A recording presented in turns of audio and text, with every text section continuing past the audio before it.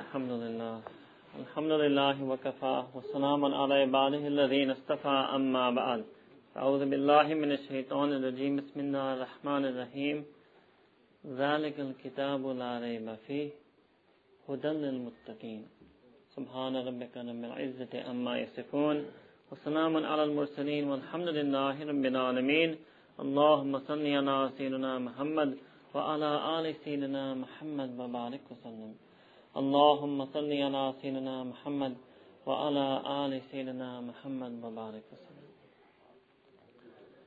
So we mentioned yesterday after Fajr that the next 4 talks after Fajr will be based on the 4 sources of our deen and the aspects of knowledge and scholarship in each of these 4 sources.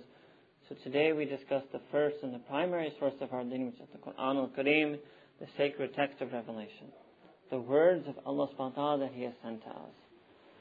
And believe it or not, we live in a time, we live in an age in which this very Quran is under attack, both from within and from without. We live in an age of progressive Islam, a time of liberal Islam, a time of reformers who wish to reform this deen, who wish to reinterpret this book and change this deen to fit themselves. There was a time when people used to want to change themselves, to adapt themselves for the deen. Today we live in this time where people wish to adapt the book, interpret the book, adapt the deen, and change it in a way that fits them. So it means that for the young man or the middle-aged man, it is necessary for him to understand how he can approach the Quran, how he can gain knowledge of the Quran, and what is true scholarship from the Quran, so he can remain guided and he can safeguard himself from going astray. The whole purpose of Quran, Allah subhanahu wa ta'ala reading the Quran, was for our hidayah, was for our guidance. Allah subhanahu wa ta'ala says in the Quran al-Kareem, رَبَّنَا الَّذِي أَعْطَى كُلَّ شَيْءٍ خَلْقَهُ ثُمَّ هَدَى. That our Lord is that being, that entity, that Zat, that gave each and everything its creation, that created everything. But He simply didn't just create it and leave it as it is. ثُمَّ هَدَى, but then He created its hidayah. He gave a means for that creation to understand how to function. And you look at this is not just in the human realm, this is also in the animal world. Animals are given an instinct. As Allah subhanahu wa ta'ala created them, but He also created a hidayah for them. That is why when the newborn chick, when she is hatched from the egg, she already knows how to walk around, how to breathe, and how to eat. That's why your human baby, when she is born from the womb, in the womb she never used to cry, but Allah Ta'ala gave her this hidayah, this instinct, this fitrah, this human nature, this basic programming, that the baby knows that whenever he or she needs something, when she needs to be changed, when she needs to be shifted, when she needs to be fed, all she has to do is cry. So Allah subhanahu wa ta'ala, not only did He create everything, but He created the hidayah or the guidance for everything. The human beings, humanity is the greatest creation of Allah subhanahu wa ta'ala. We are what we call in Arabic the ashraful makhluqat, the most honored, the most exalted creation of Allah subhanahu wa ta'ala. So for that creation, He then created a special means of hidayah known as wahi, which is sacred revelation. And the greatest and the final and the most complete forms of revelation is the Quran al-Kareem. Now when we approach knowledge, because we're going to be talking in these sessions on how to get the knowledge of Quran, of Sunnah, of fiqh, and of tazkiyah, we should know that there are 3 means, or 3 tools, or 3 zara'i that a person has for husul ilm, to acquire and attain knowledge. The first is what they call the ahwas al-khamsa, his or her 5 senses: sight, smell, hearing, touch, and taste. This is the first means through which a person acquires knowledge of this world, your sensory perception, your 5 senses. But know that these 5 senses, they can sometimes deceive you. They can sometimes be wrong. They can sometimes be misleading. They can sometimes be incorrect. They are deficient. They are not perfect means to knowledge. For example, if you were standing at a far distance from a mountain, so to your eye, that mountain appears small. That's a separate thing. Using your brain, you know that it's not really small. It's bigger than it looks. The moon is much bigger than it looks. But in reality, if you were to confine yourself just to your 5 senses, or just to the sense of sight, then you would imagine that the moon is only this big and that mountain is only this high. So the 5 senses that you have can deceive you. Many times a person can be deceived by his sight, smell, hearing, or taste. The second means of knowledge is our aql, is our rational intellect, is our brain. Allah subhanahu wa ta'ala endowed human beings, perhaps more so than all other creation, with a rational ability, the ability to reflect, ponder, think, to process thoughts. But also this aql, this intellect, can also lead you astray. In fact, all the terrible things that go on in this world today are all because of the aql. It's all because human beings' intellects have led them astray.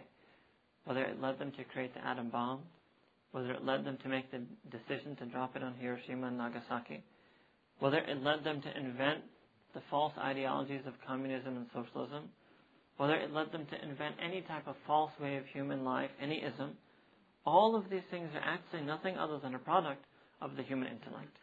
So much of the suffering, much of the savagery, much of the butchery that goes on in the world today is a product of human beings who had ideas, who had ideologies, and some of them viciously tried to propagate their views on earth. So it shows you that a human being's intellect can also lead him astray. Not just in violent matters, but also in cultural matters, in ways of life. In America, you have this debate these days of same-sex marriage. So this whole concept of same-sex marriage being something that should be permissible, something that should be acceptable, this whole concept is a product of human beings' minds. It's a way of thinking. It's a way of reflecting. It's an outlook on life. So if a human being lets his intellect go unrestricted, he doesn't rein it in, then you can see in front of you with the few examples I gave what type of nata'ij, what type of results, what type of consequences his intellect may lead him. Truly his aql knows no bounds. So there are three ways of acquiring knowledge. The first were the five senses. The second was the aql or the intellect. And the third and the most utmost and the highest way is wahi, is divine revelation, that Allah subhanahu wa ta'ala actually sent wahi to us to save us from our aql, to curb our intellect, to manage our intellect, to lay down the hudud, the borders for which we can live our life. Be it our individual lives, our family lives, our communal lives, our societal lives, our political lives, our lives as a global citizen. The Sharia defines each and every way in which you have to live. Or I should rather say wahi, revelation, defines each and every way you have to live. So the purpose of wahi, which Allah subhanahu wa ta'ala said in Quran, قُلْ إِنْ هُدَى اللَّهِ هُوَ الْهُدَى, that know that the guidance of Allah, the hidayah that from Allah subhanahu wa ta'ala, huwa al-huda, that alone is true guidance. So if you want to live a life, a guided life, a rightly guided life, an informed life, an enlightened life. So the way to be enlightened in this world, there is no other form of enlightenment, no other form of intellectual fulfillment, no other form of spiritual upliftment other than the hidayah that is contained in this wahi and this revelation of the Quran al-Kareem. قُلْ إِنْ هُدَى اللَّهِ هُوَ الْهُدَى, say that verily the hidayah that Allah subhanahu wa ta'ala sends, that alone is true hidayah and that alone is true guidance. Another place Allah subhanahu wa ta'ala then openly mentioned the purpose of revealing the Quran, لِتُخْرِجَ النَّاسِ مِنَ الظُّلُمَاتِ إِلَى النُّورِ, so that Allah subhanahu wa ta'ala, by way of this book, could take people out from darkness and bring them into light. But at the same time, Allah mentioned elsewhere in the Quran that there will be some people who will be guided by this book, and there will be some people that this book will be a means for them to go astray. And you find that example in the time of the Prophet ﷺ.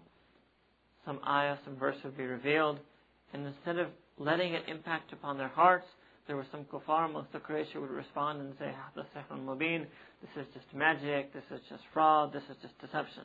They would say these things in response to the wahi that was being revealed in front of them, or they would hear about it secondhand. So from that time until now, and it's only logical to understand that if people could be led astray in the presence of the Prophet Muhammad ﷺ, while witnessing wahi, while witnessing revelation being revealed unto him, while listening to the revelation being recited from his tongue, and still they can be led astray, it's only easy to understand. And there will always be people from that time until the Day of Judgment that because their hearts are hardened, or because they are blinded by their intellect, or because they're actually choosing to follow their own whims and desires, they may themselves be led astray by this Quran. So before I mention a little bit, I want to explain a couple of things about the Quran, a couple of basic things about revelation that we should all know. The first thing is that because this is the month of Ramadan, it has a special nisbah, a special relationship with the Quran. And I recited to you a few days before this ayah, and you must have heard it many times, شَهْرُ رَمَضَانُ الَّذِي أُنزِلَ فِيهِ الْقُرْآنُ, that this is the month in which the Quran was revealed. But what does that mean? Because all of us know historically, Allah subhanahu wa ta'ala revealed the Quran to the Prophet ﷺ gradually, tadrijan, over a period of time, over 20 plus years.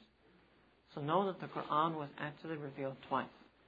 The first time the Quran was revealed was from the Lawh Mahfuz until the lowest of the seven heavens. That process was instantaneous. The entire Quran was descended from the Lawh Mahfuz, which is what you would call the primordial tablet, if you will, or the master tablet that is in the presence of Allah subhanahu wa ta'ala. It was revealed from that down to the seventh heaven. And then from there, Sayyidina Jibreel Islam, at the command of Allah subhanahu wa ta'ala, the angel Jibreel used to bring portions of it over time to the Prophet Muhammad sallallahu alaihi wasallam, and that process took over 20 years. So the first process in which the Quran was revealed instantaneously, that was when the Quran was revealed on Laylatul Qadr. And that is known in Arabic as Inzal, and that process, and hence the ayah, Unzila fiha al-Quran, and then that process in which the Quran was gradually revealed to humanity, that is known as Tanzil, a gradual form of revelation. So sometimes someone might ask, well, why did Allah subhanahu wa ta'ala reveal it gradually? Why did it take over 20 plus years? So Imam al-Razi rahimahullah is one of the famous mufassirs of the Quran. He has given in his tafsir 4 reasons why Allah subhanahu wa ta'ala revealed the Quran gradually, tadrijan, bit by bit over time. The first reason he gives was that Prophet Muhammad sallallahu alaihi wasallam was ummi, was unlettered. And because he was unlettered, Imam al-Razi rahimahullah said that it would have been a miracle in of itself for Prophet to have had the whole Quran revealed unto him, for him to zabat it, for him to memorize it all instantaneously, and then reveal all of that or recite all of that, because he's immediately, whenever the verses were revealed on the Prophet, he was mukallaf, he was morally responsible to transmit that revelation immediately.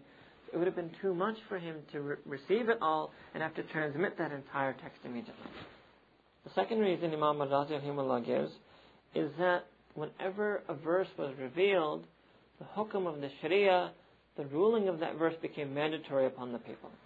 So because Allah subhanahu wa ta'ala was revealing this religion for the first time, if He had revealed the entire Quran or bestowed the entire Quran on the Prophet's heart and tongue instantaneously, that all those ahkam would have been made mandatory amongst the Sahaba.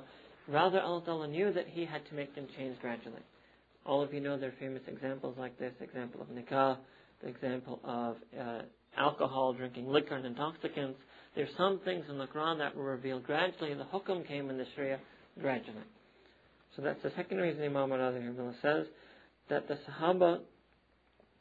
Now, somebody using the aql, let me give you an example how the aql can lead you astray. Because the aql will tell you that, well, the Sahaba were much better than us. And if you're saying that the reason the Quran was revealed over 20 years was because the Sahaba needed to follow those rulings gradually, so then I also should get at least 20 years to follow Islam. Why is it that I have to, from the second I become a mature adult, the entire Quran is mandatory upon me, I'm mukallaf of all the rulings. And the Sahaba, they had 20 plus years. For the Sahaba, alcohol was forbidden to them in 3 stages, and for me, I entered the deen of Islam and it's forbidden for me instantaneously. So doesn't the aql say that? Can anybody give me an answer from your aql? Not from maybe what you heard from a scholar or in the hadith. Give me an answer purely just from your aql. A rational answer to this rational question. I'm honestly asking here. It's not that easy. Right? So first reflect on the question. It'll show you that that person who lets his aql go free, you can sit there and think about all types of things about Islam. In fact, and that is what you have many people who are professors in Islamic studies departments in America and the West, they do. They know more about Quran than you and I do. They sit there day and night reflecting about it, reading it, studying it, analyzing it, criticizing it, doubting it, wondering about it. So the aql puts a veil over their belief and the nur of iman does not enter their hearts.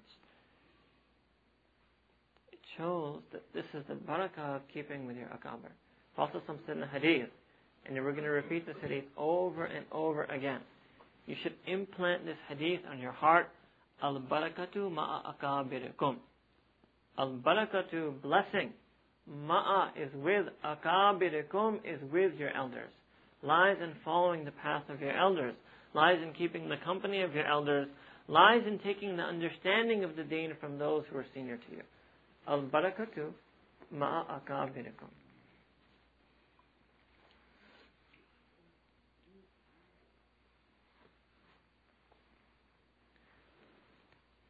The third reason that Imam Al-Razi gives is that the third reason Imam Al-Razi gives that why the Quran was revealed over 20 years, 20 plus years, 21, 22 odd years, is that Allah subhanahu wa ta'ala wanted to soothe the Prophet Muhammad sallallahu because He knew that the Prophet sallallahu was going to face so much opposition from his enemies.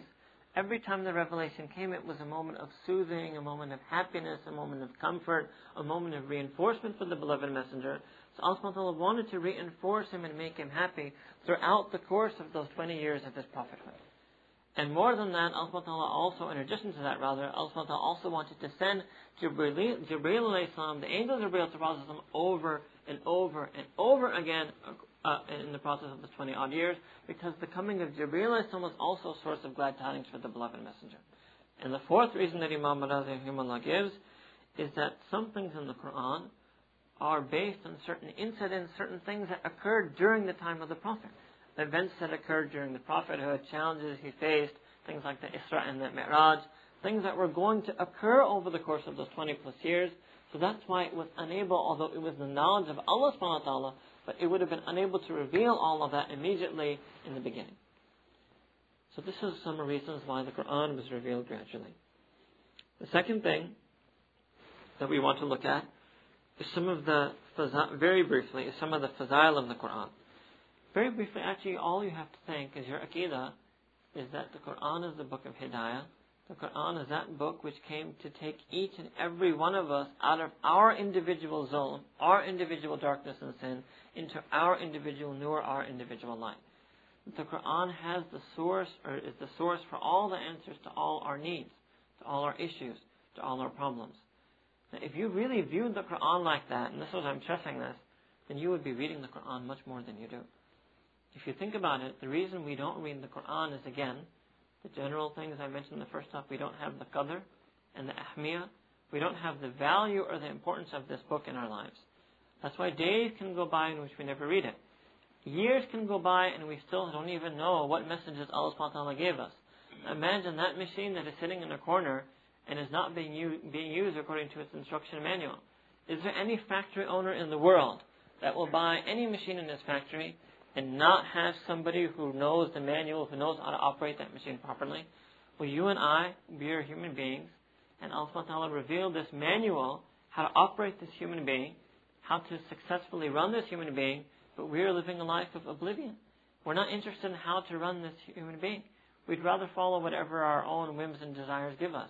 It means we'd rather follow our akal. Because know that there's no way a person is just, we're not robots. Everybody is living their life according to something. If you don't know what Allah has said in Quran, that means you're not living your life according to Quran. It means you must be living your life according to something other than the Quran. So we have to look at the Quran as something that is addressed to us. Look, if you were to meet a non-Muslim, and you were to tell them about the deen, what would be one of the first things you would say? You would say, well, we believe that we have the final revelation. We're the only people on earth, the only people in the universe, if you will, who have the Word of God, who have the divine Word. And he'd look at you and he'd say, no, you don't. He'd say, well, but you mean? And he said, well, if I thought I had the Word of God, I'd be reading it all the time. If I thought God sent me a message, I'd be reading it day and night, and I never see you reading it. You don't even know what that message is. So I don't really think you really believe that what you have is from God. You don't really believe what you have is divine or sacred. So if we really believe that we had a message, certain examples that we give often is if you were to get a letter in the mail, and the envelope had your name on it, and you open it up and there's a letter in Chinese. So would you stop? No. You would run around and you would find somebody who knows the Chinese language who could interpret that letter for you. Why? Just because your name was written on the envelope, just because you feel that this is some message, some letter came to me, addressed to me in the mail, so I have to find out what it is. In fact, even if you get a fax in the English language, and only one line is blurry, you start calling that person frantically. Tell me, send that fax again. I can't read one line on that fax. You understand 90% of the fax, but you'll keep calling that person over and over again just to get that missing 10%. Well, know, my friends, that the Quran is addressed to you. Until you view the Quran as a personal, individual message addressed to you personally, you will never have an interest to read it. You will think it's some holy, sacred book that you should put on the top shelf of your bookshelf for the barakah. No. You should view it as the source of all my problems, the proof of my iman, the proof that my iman billah, the proof that I believe in Allah subhanahu wa ta'ala is that I should have a yearning to know what Allah subhanahu wa ta'ala says. If I love Allah subhanahu wa ta'ala, then what type of lover is there who doesn't read the love letter that comes from his beloved? Do you think if Majnun got a letter from Layla, he would just put it on the top shelf and never read it? He'd be reading it all the time, he'd be memorizing it, he'd be pondering it, he'd be singing it to himself day and night. So if you love Allah subhanahu wa ta'ala, then you would love to want to know what Allah subhanahu wa ta'ala has to tell you. You should love reading the Quran. So we must understand, we must change our approach to the Quran al-Kareem. Now, how to then approach and how to read the Quran? There's something in our deen called tafsir. There's something in our deen called tafsir, which means to explain, to understand, to comment upon the Quran. And we mentioned this here in the beginning, that Allah subhanahu wa ta'ala says in the Quran, وَيُعَلِّمُهُمُ الْكِتَابَ وَالْحِكْمَةِ, that one of the purposes Allah subhanahu wa ta'ala sent the Prophet was to do ta'lim of the book, was to teach and explain the book. So ta'lim doesn't mean to simply recite a book. It means to sit and teach and explain it, to expound upon it. This is what the ulama of the ummah have been doing from time immemorial. It means to do tafsir. And in fact, Allah subhanahu wa ta'ala mentioned in the Quran that He sent the Prophet لِتُبَيِّنَ لِلنَّاسِ مَا أُنزِلَ إِلَيْهِمْ, that Allah subhanahu wa ta'ala sent you to do bayan, to explain to the humanity what has been revealed unto them. Now, the reason why a lot of us are astray in our approach to the Quran is because we don't understand what this thing tafsir is.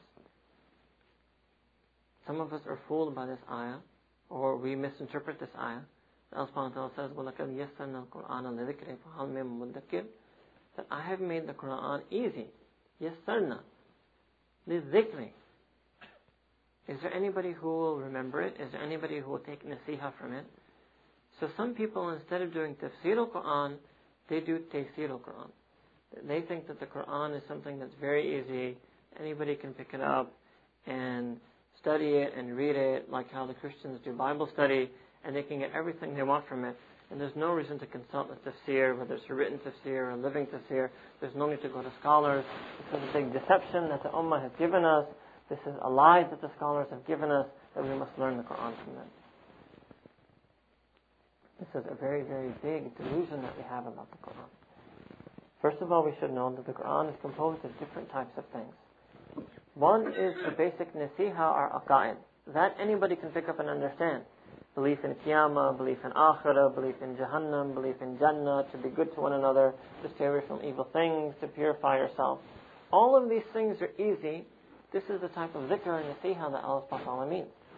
But there are many verses of the Quran that pertain to ahkamat.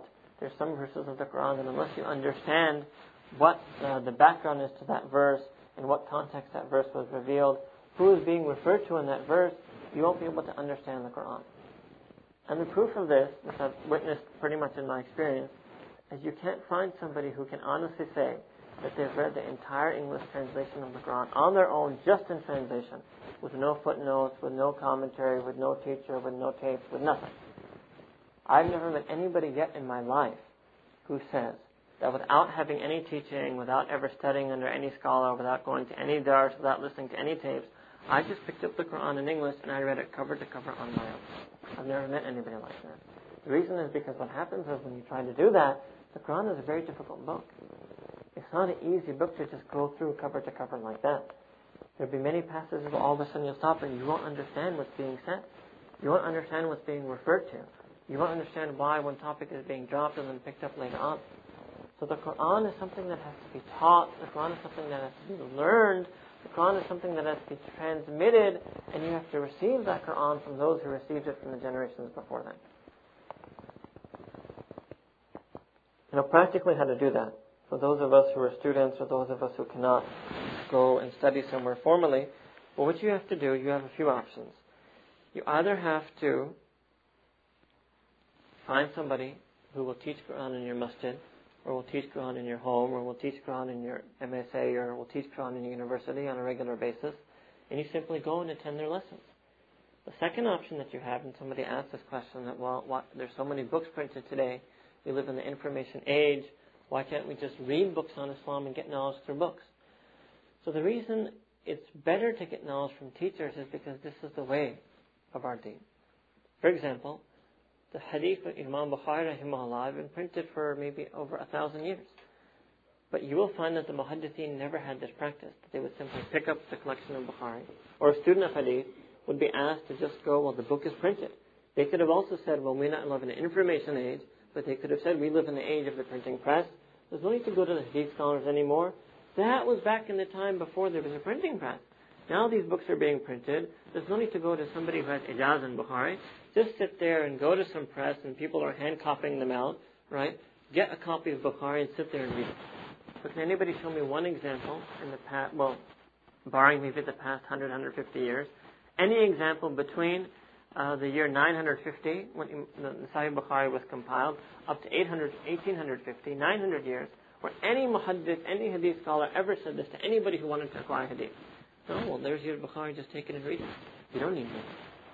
So the entire tradition of hadith has always been like that you would sit in the company, in the lecture of a hadith scholar. The same thing applies to Quran. That there used to be durus of the Quran. Some of you I saw had a book by Sayyidina Hasan al-Basri rahimahullah, who was a tabi'in. Know that the Sahaba started the system. And all of you know this, that the four Khulafa al-Rashidin, everything that they did is a hujjah, is a dalil, is a proof for us.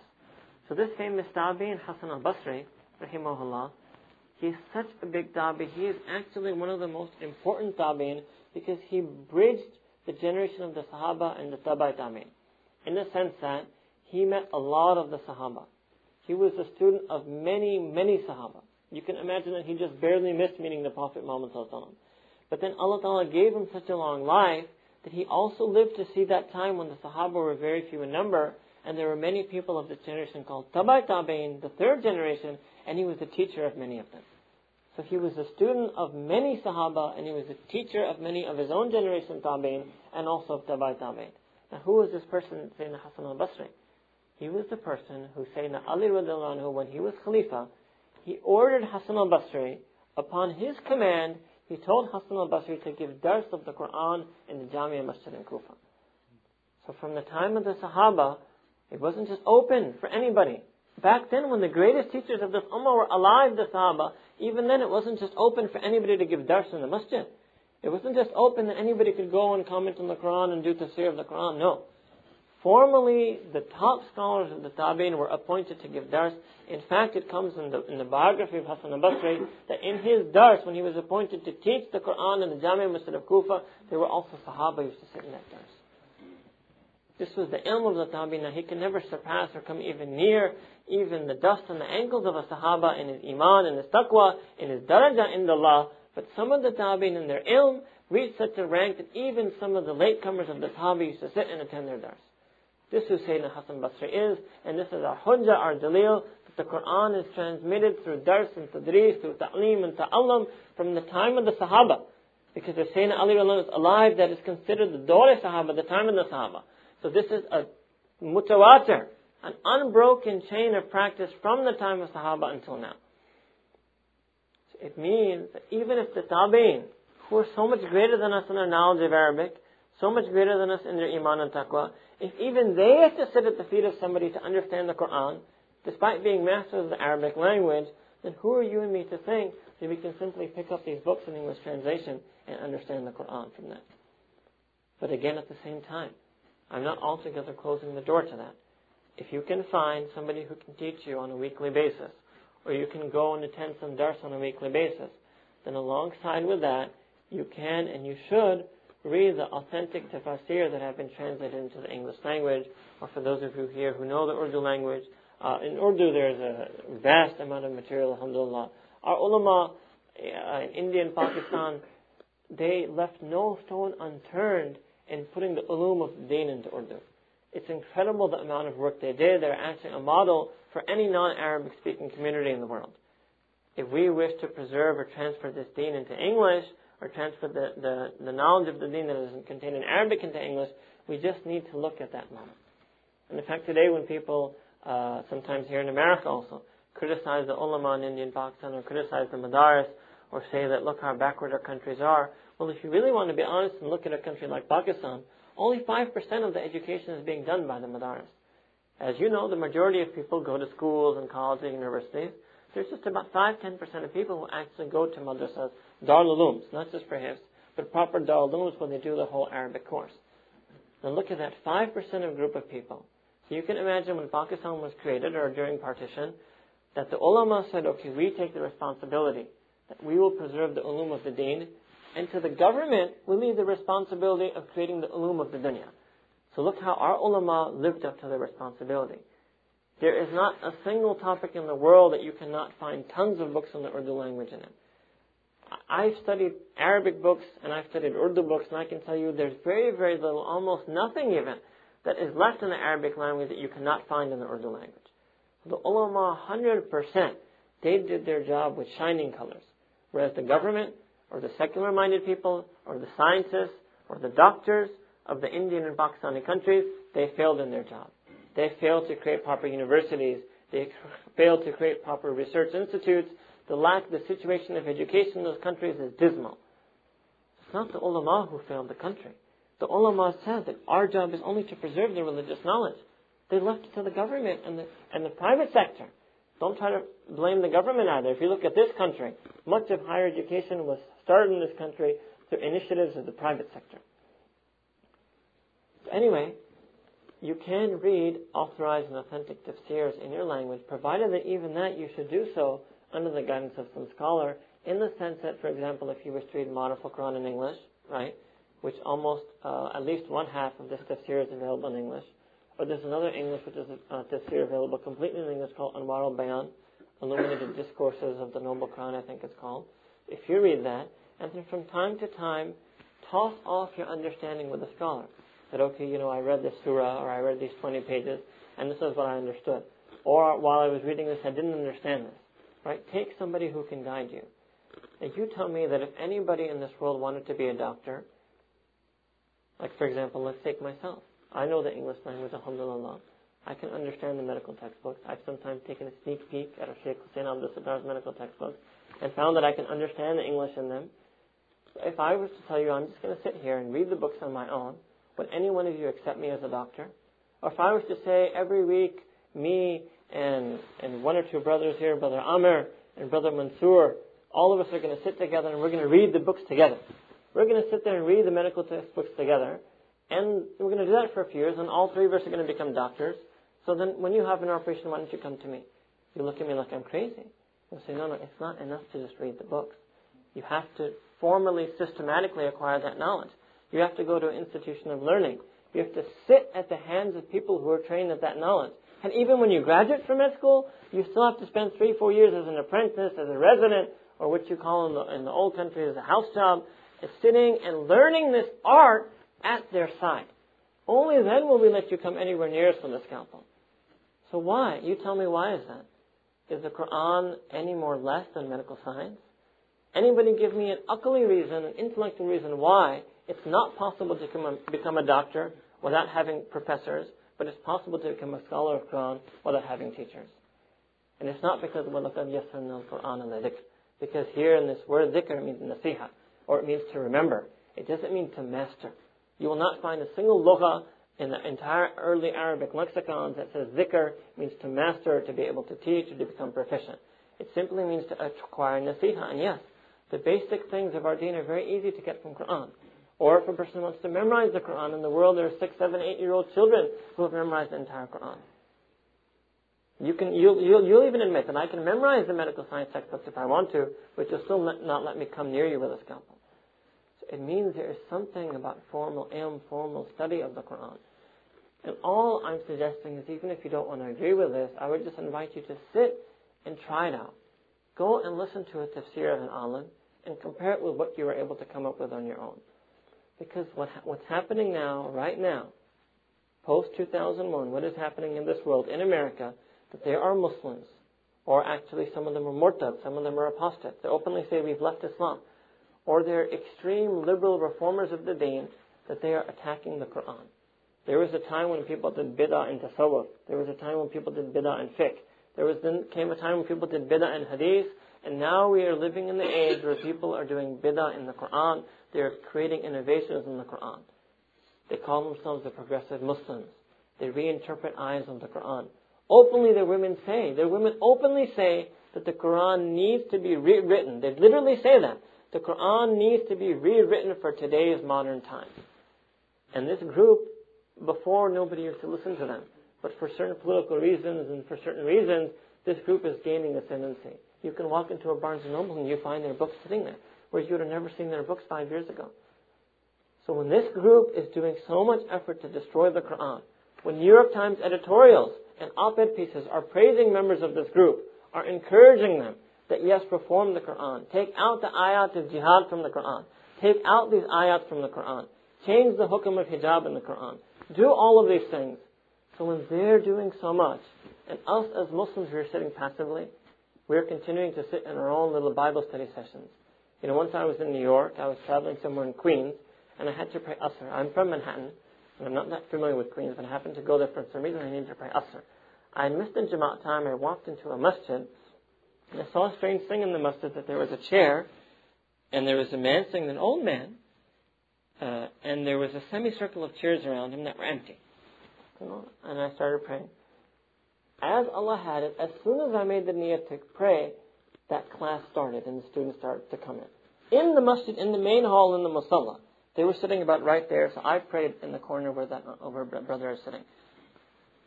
In the semicircle, men sat like this, and the women, they made up the other half of the semicircle. So they had men and women sitting together without any type of hijab, any type of partition, in the main hall of the masjid. And what were they doing? They were doing a Quran study session. Okay. So when I finished my Asr Salah, I sat there and I just listened. And I remember this so vividly, that they were doing Surah Baqarah. And he went around and he asked all of them to say what they felt. And he started with the women. He said something like, ladies first. So he started with the women. And one woman said, very humbly, probably a very sincere sister, who was attending those sessions so she could increase her knowledge of the Quran, she said that, I read in this tafsir about this ayah, and that tafsir said this, and it moved me so deeply, and she said this, that, the other. And that man just listened to her, and he said, sister, what are you doing? I don't want you to tell me what a tafsir says. I want you to tell me what you yourself think about this ayah. I want you to tell me how you yourself feel, and these were his words, I still remember them, I feel like I'm hearing them right now, and I'm saying them to you. I want you to tell me how you yourself feel about this ayah. So that sister was just silent and she didn't respond. And he kept trying and she kept being silent because that sister, mashallah, Allah gave her tawfiq, that she took the knowledge of that ayah from the scholars. Now, and after receiving that and after already explaining that and sharing that with her class, now what is there left for her to say on her own? I'm telling you, I'm somebody who's formally studied the deen for a number of years. I have nothing to offer you from Quran except what I've taken from my scholars.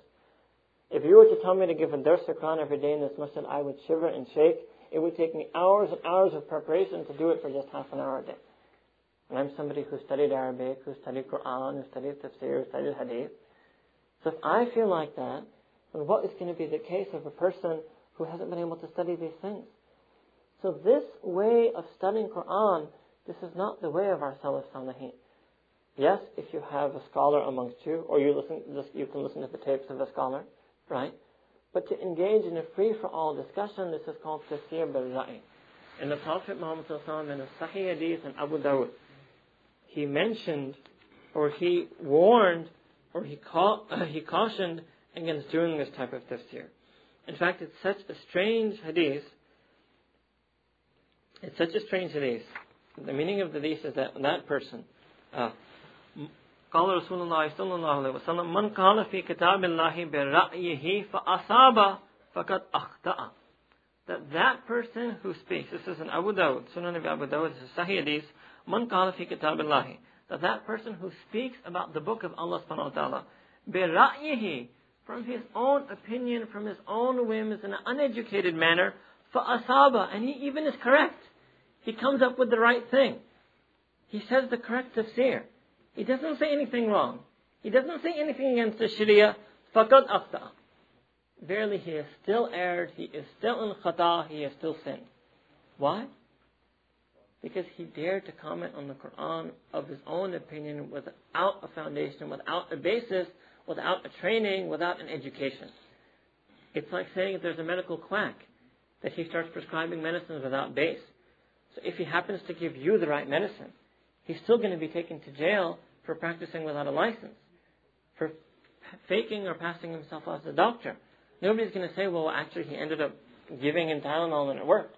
They'll say, no, but he was practicing without a license. This is the words of the Prophet Muhammad sallallahu alaihi wasallam, a Sahih Hadith, in the Kulli Muhaddithin, قال رسول الله صلى الله عليه وسلم من قال في كتاب الله برأيه فأصاب فقد أخطأ. That person who comments on the Quran from his own ra'i, from his own opinion, without any basis, without any knowledge, without any humility, even if he is correct, he has erred and he has sinned. So what more prohibition could you want then? This isn't to try to close the doors of the Quran to anybody. In fact, what I always tell people is that we want everybody to understand the Quran with the full tafsir. See, some people try to misrepresent the students of knowledge. And they say, look, these people don't want you to understand the Quran. They say you shouldn't read Quran. They say you shouldn't approach the Quran. They want to have a monopoly over the Quran.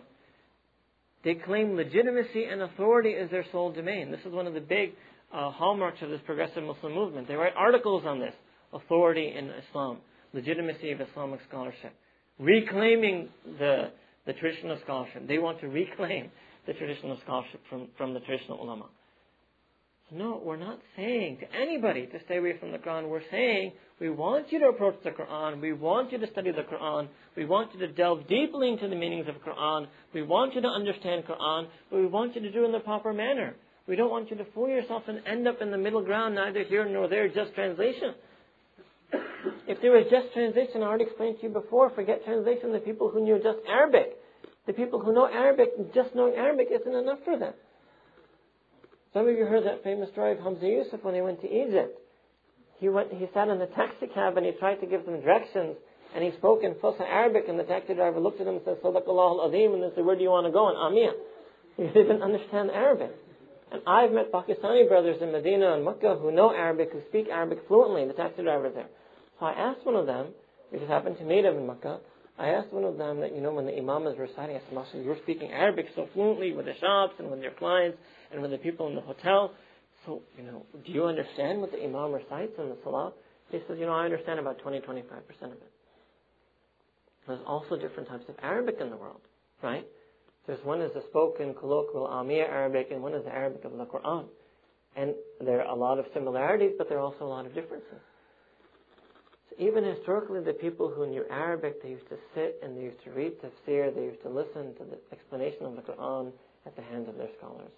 So if we fail to reclaim that legacy of our scholarship, and again, it's an open invitation to anybody to sit and listen to the tafsir. I used to have a teacher, and it may sound like he was being arrogant, but I had a teacher, and he once said that any of these so-called self-styled commentators of the Quran, just bring them to me one day.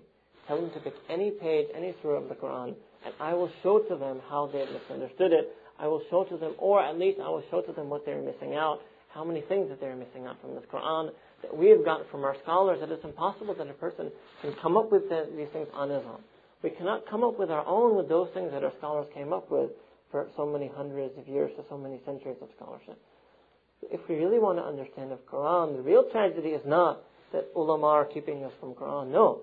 The real tragedy is that self-styled Quranic commentators are keeping us from the tafsir, are keeping us from the knowledge, the gems and the pearls that the ulama have come up with. Now, if we don't agree with them, then refute them.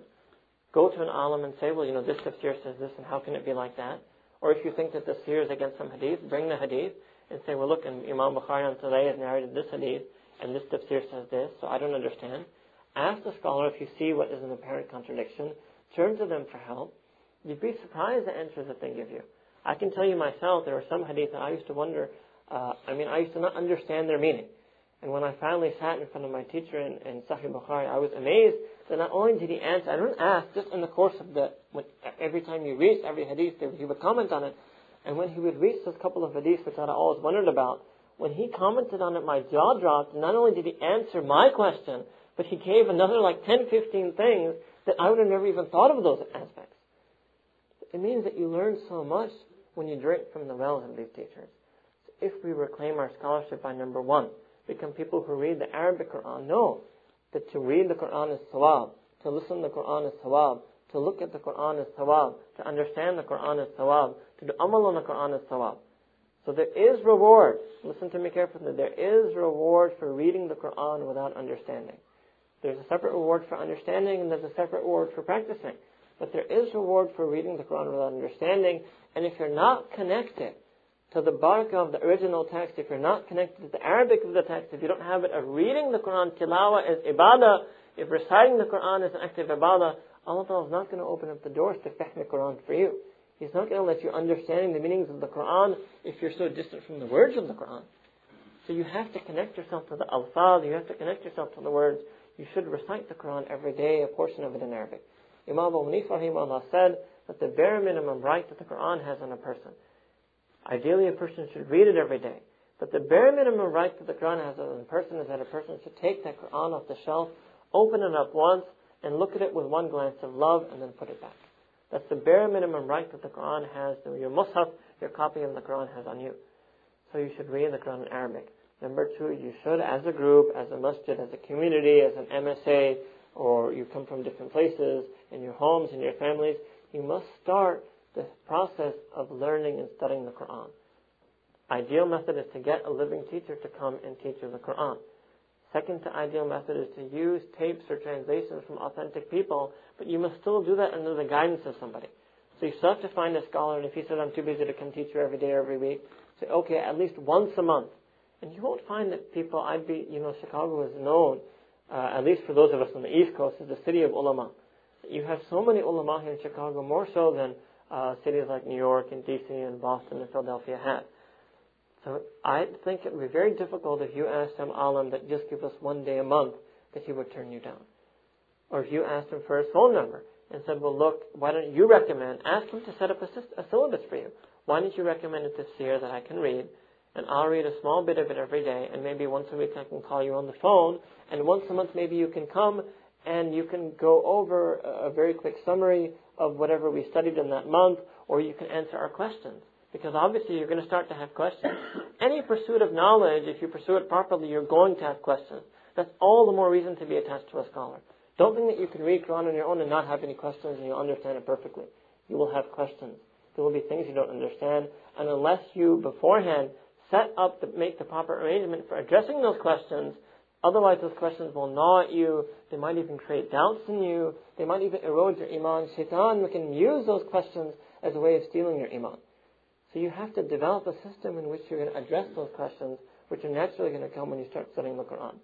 And another thing that you have to do now, this in day and age, that you must at least buy 2-3 books, such as these books, Ulum al-Quran by Ahmad von Denfer, or the Ulum al-Quran by Mufti Muhammad Taqi Usmani. I don't know what the English name is. At least, if you don't have time to read them, at least have them as a reference on your bookshelf. Because one day you might meet one of these progressive Muslims, or these agnostics, or these atheists, who will challenge the very Quran itself, who will say strange things to you. Like, well, the Quran was revealed in a different order, and you read it in a different order. Why is that? Now look at if you're caught uneducated, and Shaitan uses this as an attack on you, you'll find some young Muslim men, they get worried. They don't know how to answer that question, because they have no idea. Some of them might not even have known that the Quran was revealed in a different order, and they also have no idea why it is that we read it in the order that we do. Some non-Muslim professor, and this is a big danger, that a lot of the Muslim students, they take classes in Islamic studies in the universities from non-Muslims. And that non-Muslim professor will get up there and give a lecture on the Quran, and he might say it's not the word of God. He might say that some of it has been changed. He might say that the order is different. He might say that, look who collected the Quran. So until we study Jam' al-Quran, Tartib al-Quran, the sciences of the Quran, from our own authentic scholars, we're opening ourselves up. We're leaving ourselves exposed to attacks. So if you don't have time to read it now, at least buy it so you have it in your homes. So if ever the day comes that you need access to that knowledge, you need to know how the Quran was gathered, how it was compiled, how it was arranged, who were the scribes of the Quran, what was the process of revelation, how did Prophet ﷺ reveal the Quran, how did the Sahaba record the revelation. You need to have at least access to all this type of knowledge. In fact, I would recommend that all of you buy that. For those of you who are English language speakers, Urdu language speakers, mashallah, you have many, many choices. For those of you who are English language speakers, you should go ahead and buy that book, Illuminated Discourses of the Quran, which is a complete tafsir in English. Even if you're not going to read it right now, at least you should have it as a reference book.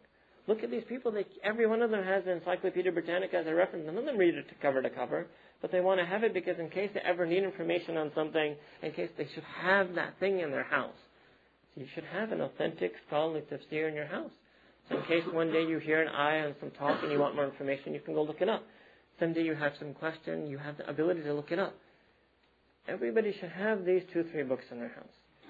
One is Ulum al-Quran, Ahmed van Denver. One is Ulum al-Quran, Mufti Muhammad Taqi Usmani. One is Illuminated Discourses by Mufti Ashiq Ilahi.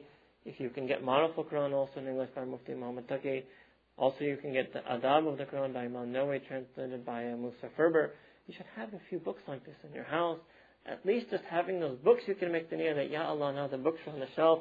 Allah Ta'ala give me the tawfiq to begin them, to begin a path of studying them. So know that we live in an age of ijtihad fil Quran. There was a time when there's ijtihad in fiqh, and maybe people started doing ijtihad wrongly in hadith. Now we live where there's a whole group of mujtahideen fil Quran being prepared to go and attack this book that we have. And you will see that time will come. That this, and the fact that it's starting to come in our university campuses, it's coming in our papers, means that it's going to start to spread. And sooner or later, if it doesn't hit you, it's going to hit your friend, it's going to hit your cousin, and they're going to come to you looking for help, and you'll be unable to guide them. So you must begin to read the Quran, to understand the Quran, to learn about the meanings that Allah has given you, to acquire the knowledge of the Quran, and to do that by following the methods of qualified scholarship. وآخر دعوانا أن الحمد لله رب العالمين.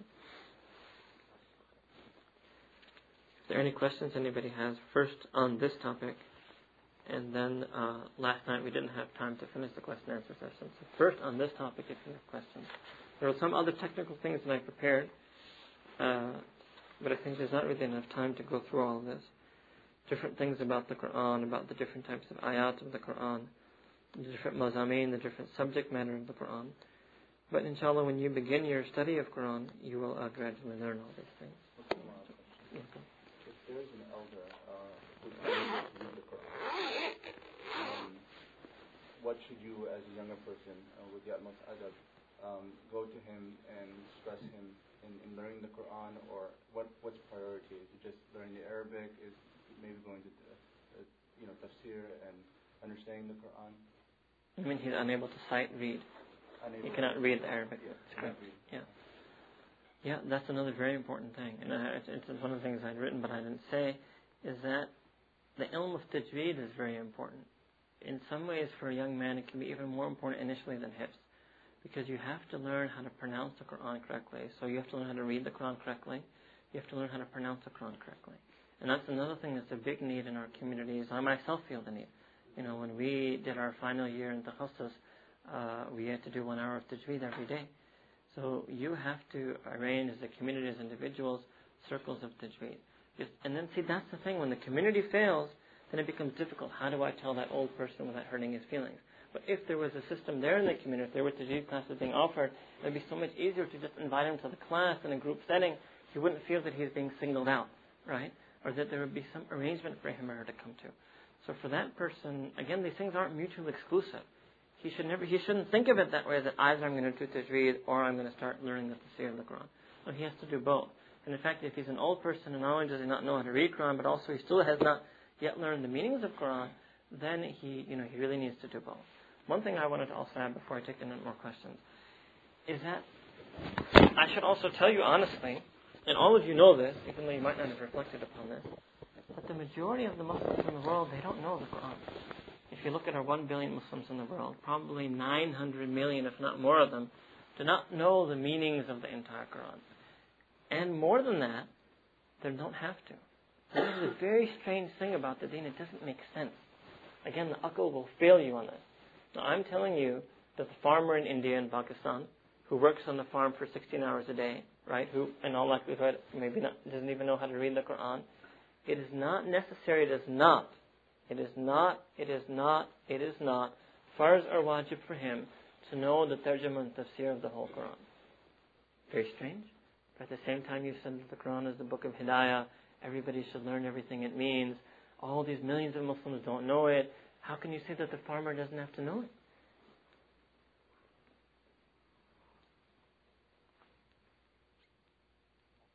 Very strange. Very strange thing. Allah revealed this book. And this is the thing. And it's not like something that's happening right now in 2001. This was the same case in 1901. It was the same case in 1801. Oh, it was 2004. The same case in 1904. The same case in 1804. Right? The vast majority of Muslims will live and die on this earth, and they will not know the translation and the meaning, the explication of the entire Quran. And that's perfectly fine. But I also told you it's not fine for you. So know that a person should, I'm not issuing a formal legal opinion here, but based on what I think, right, or what I've experienced in my own life, is that a person of knowledge, which all of you are, because in America, having an MA is a person of knowledge, but as far as the whole world goes, having a high school degree means you're a person of knowledge. Because how many people in the world, there's even a minority of people in the world that actually have high school and basic college degrees. So if you're a person of knowledge, if you know so many things about the dunya, then in order for you to remain firm on your deen, firm on your iman, you need to engage the deen at the same level that you engage the dunya. So if you're a person of knowledge, you know biology, you know economics, you know political science, you know computer languages, you know Java, you know C++, it means that you must also engage the deen at equal level of sophistication. So for people like you, the majority of you who are university students, it's must for you that you must know the translation and meanings of Quran, because you are a person of knowledge. You are engaging this world in a more intellectual way, in a more knowing way, so you must have a corresponding level of knowledge about your deen, and you have the ability. You don't have the excuse that the farmer does, and this is why he doesn't have to. It's because he works 16, 18 hours a day. It would actually be impractical, and I'm somebody who's traveled the inner rural areas of Pakistan. I've seen you'd be very lucky just to get that person to learn how to read the Quran, how to recite the Quran with proper tajweed, to learn the basic fiqh of salah, to have the proper aqaid. You know, it's quite a big effort actually going on even in those countries to get people on these basics. To try to get every single farmer to know the tarjuma and tafsir of the Quran, that's just impractical. He just doesn't have the time and the wherewithal, and some of them, you know, maybe even the intellectual capacity to do it. But that person is still mukallaf of everything that is in the Quran. Why? Because that's the yasarna al-dhikra, because the basic message of the Quran is easy. Whether you get it directly from the Quran or tafsir, or he gets it from his imam, his khatib, every Friday in the Jummah Masjid, or he gets it from his father or his mother who might have trained him, or he gets it from Islamic studies class. But sometime it's farz for him in his life, when he reaches maturity, he must get the basic information about the deen. Even if he doesn't know the story of Sayyidina Yusuf alayhi salam. He doesn't know all of Surah Yusuf. He doesn't know all the different stories that are in Surah Kahf. He doesn't know all of these many things in the Quran. But as long as he knows enough of the Quran, whether he got it directly from the Quran or from a teacher or from a bayan or from a khutbah, but he knows enough in which he can follow the deen, that is what is mandatory upon him. But for people like us who are people of knowledge, it is much better for us that we should study the Quran. We should know it in depth. We should want to know, right? And maybe he even wants to know. Don't think that they don't want to. Maybe sometimes they sit there after toiling for 18 hours in the field, in the heat, and they go back to their place where there's no electricity. Maybe they sit there and they make dua that, Ya Allah, I wish I also knew the meanings of Surah Yusuf that the Imam recited today in Fajr. But they don't have the ability to do that. And you and me, we have that ability. What if Allah raises up on the Day of Judgment next to somebody like that? That, look, my servant, he wanted to know it, but he didn't have the free time that you have. He didn't have the access to scholars that you have. I didn't give him a brain that I gave you, that you understand foreign languages, you're a person of study, you studied in high school and college, you know how to study, you have study skills. You have that ability, why didn't you do it?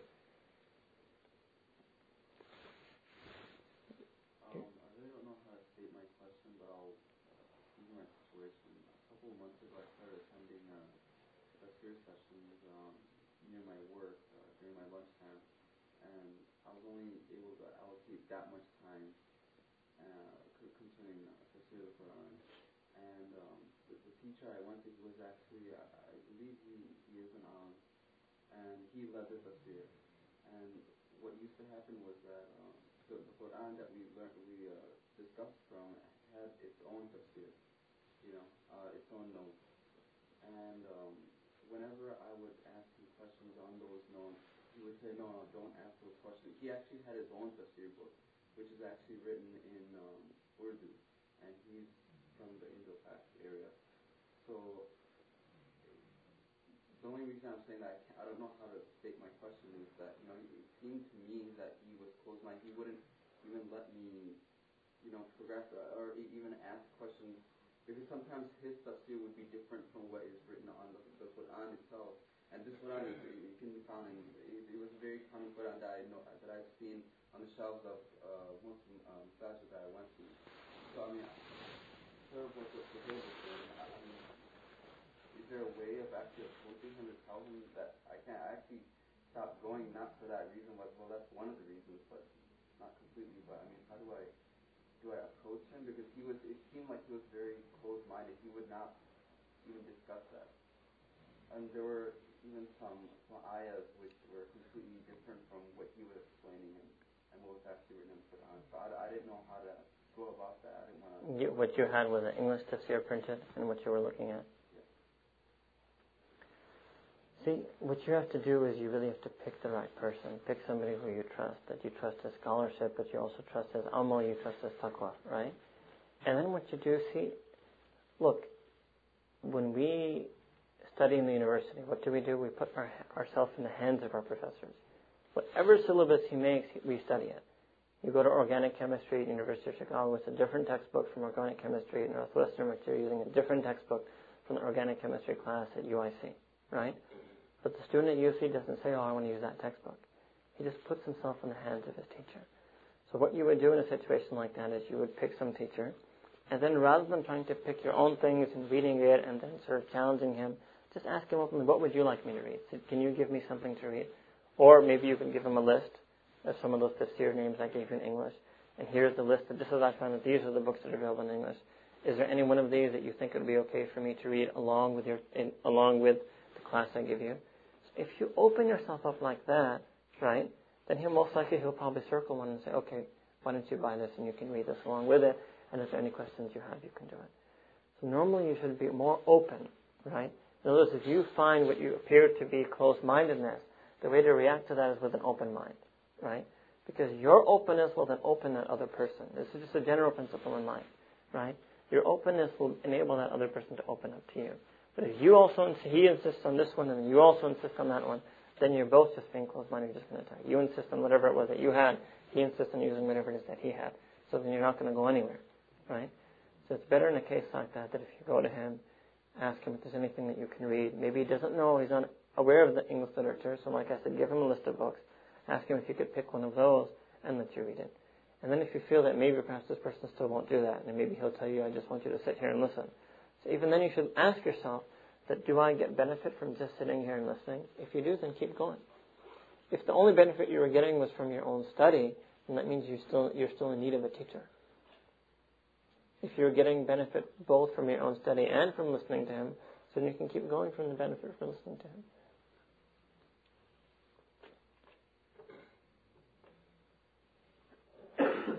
In the back. Talking about Quran and other years ago, I used to in downtown. There were some students from Moody Bottom Institute approached us, and while we were talking about it, they put the Bible on the floor, and we were kind of surprised that they put their holy book on the floor. But I see now happening in our masjid also. People are reading Quran, and they have to go somewhere, they just put it on the floor. Personally, I think the place we put our feet on, we should be putting our Quran. At the same time, when you're reading Quran and leave the book open, you go somewhere else. Some people say, don't leave it open. Is there any view on that? Yeah, it's preferred, to take the first part first, it's preferred of Allah not to put the Quran on the floor. Unfortunately, there are some people, in certain parts of the world, especially, who have this habit that they think it's okay to put the Quran on the floor.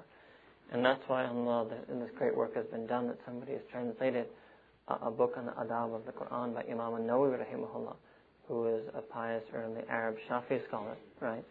I don't know what it's called exactly, the morals and manners of the Quran or something like that. Etiquettes of the Quran, right? So you might just want to gift a person that, right?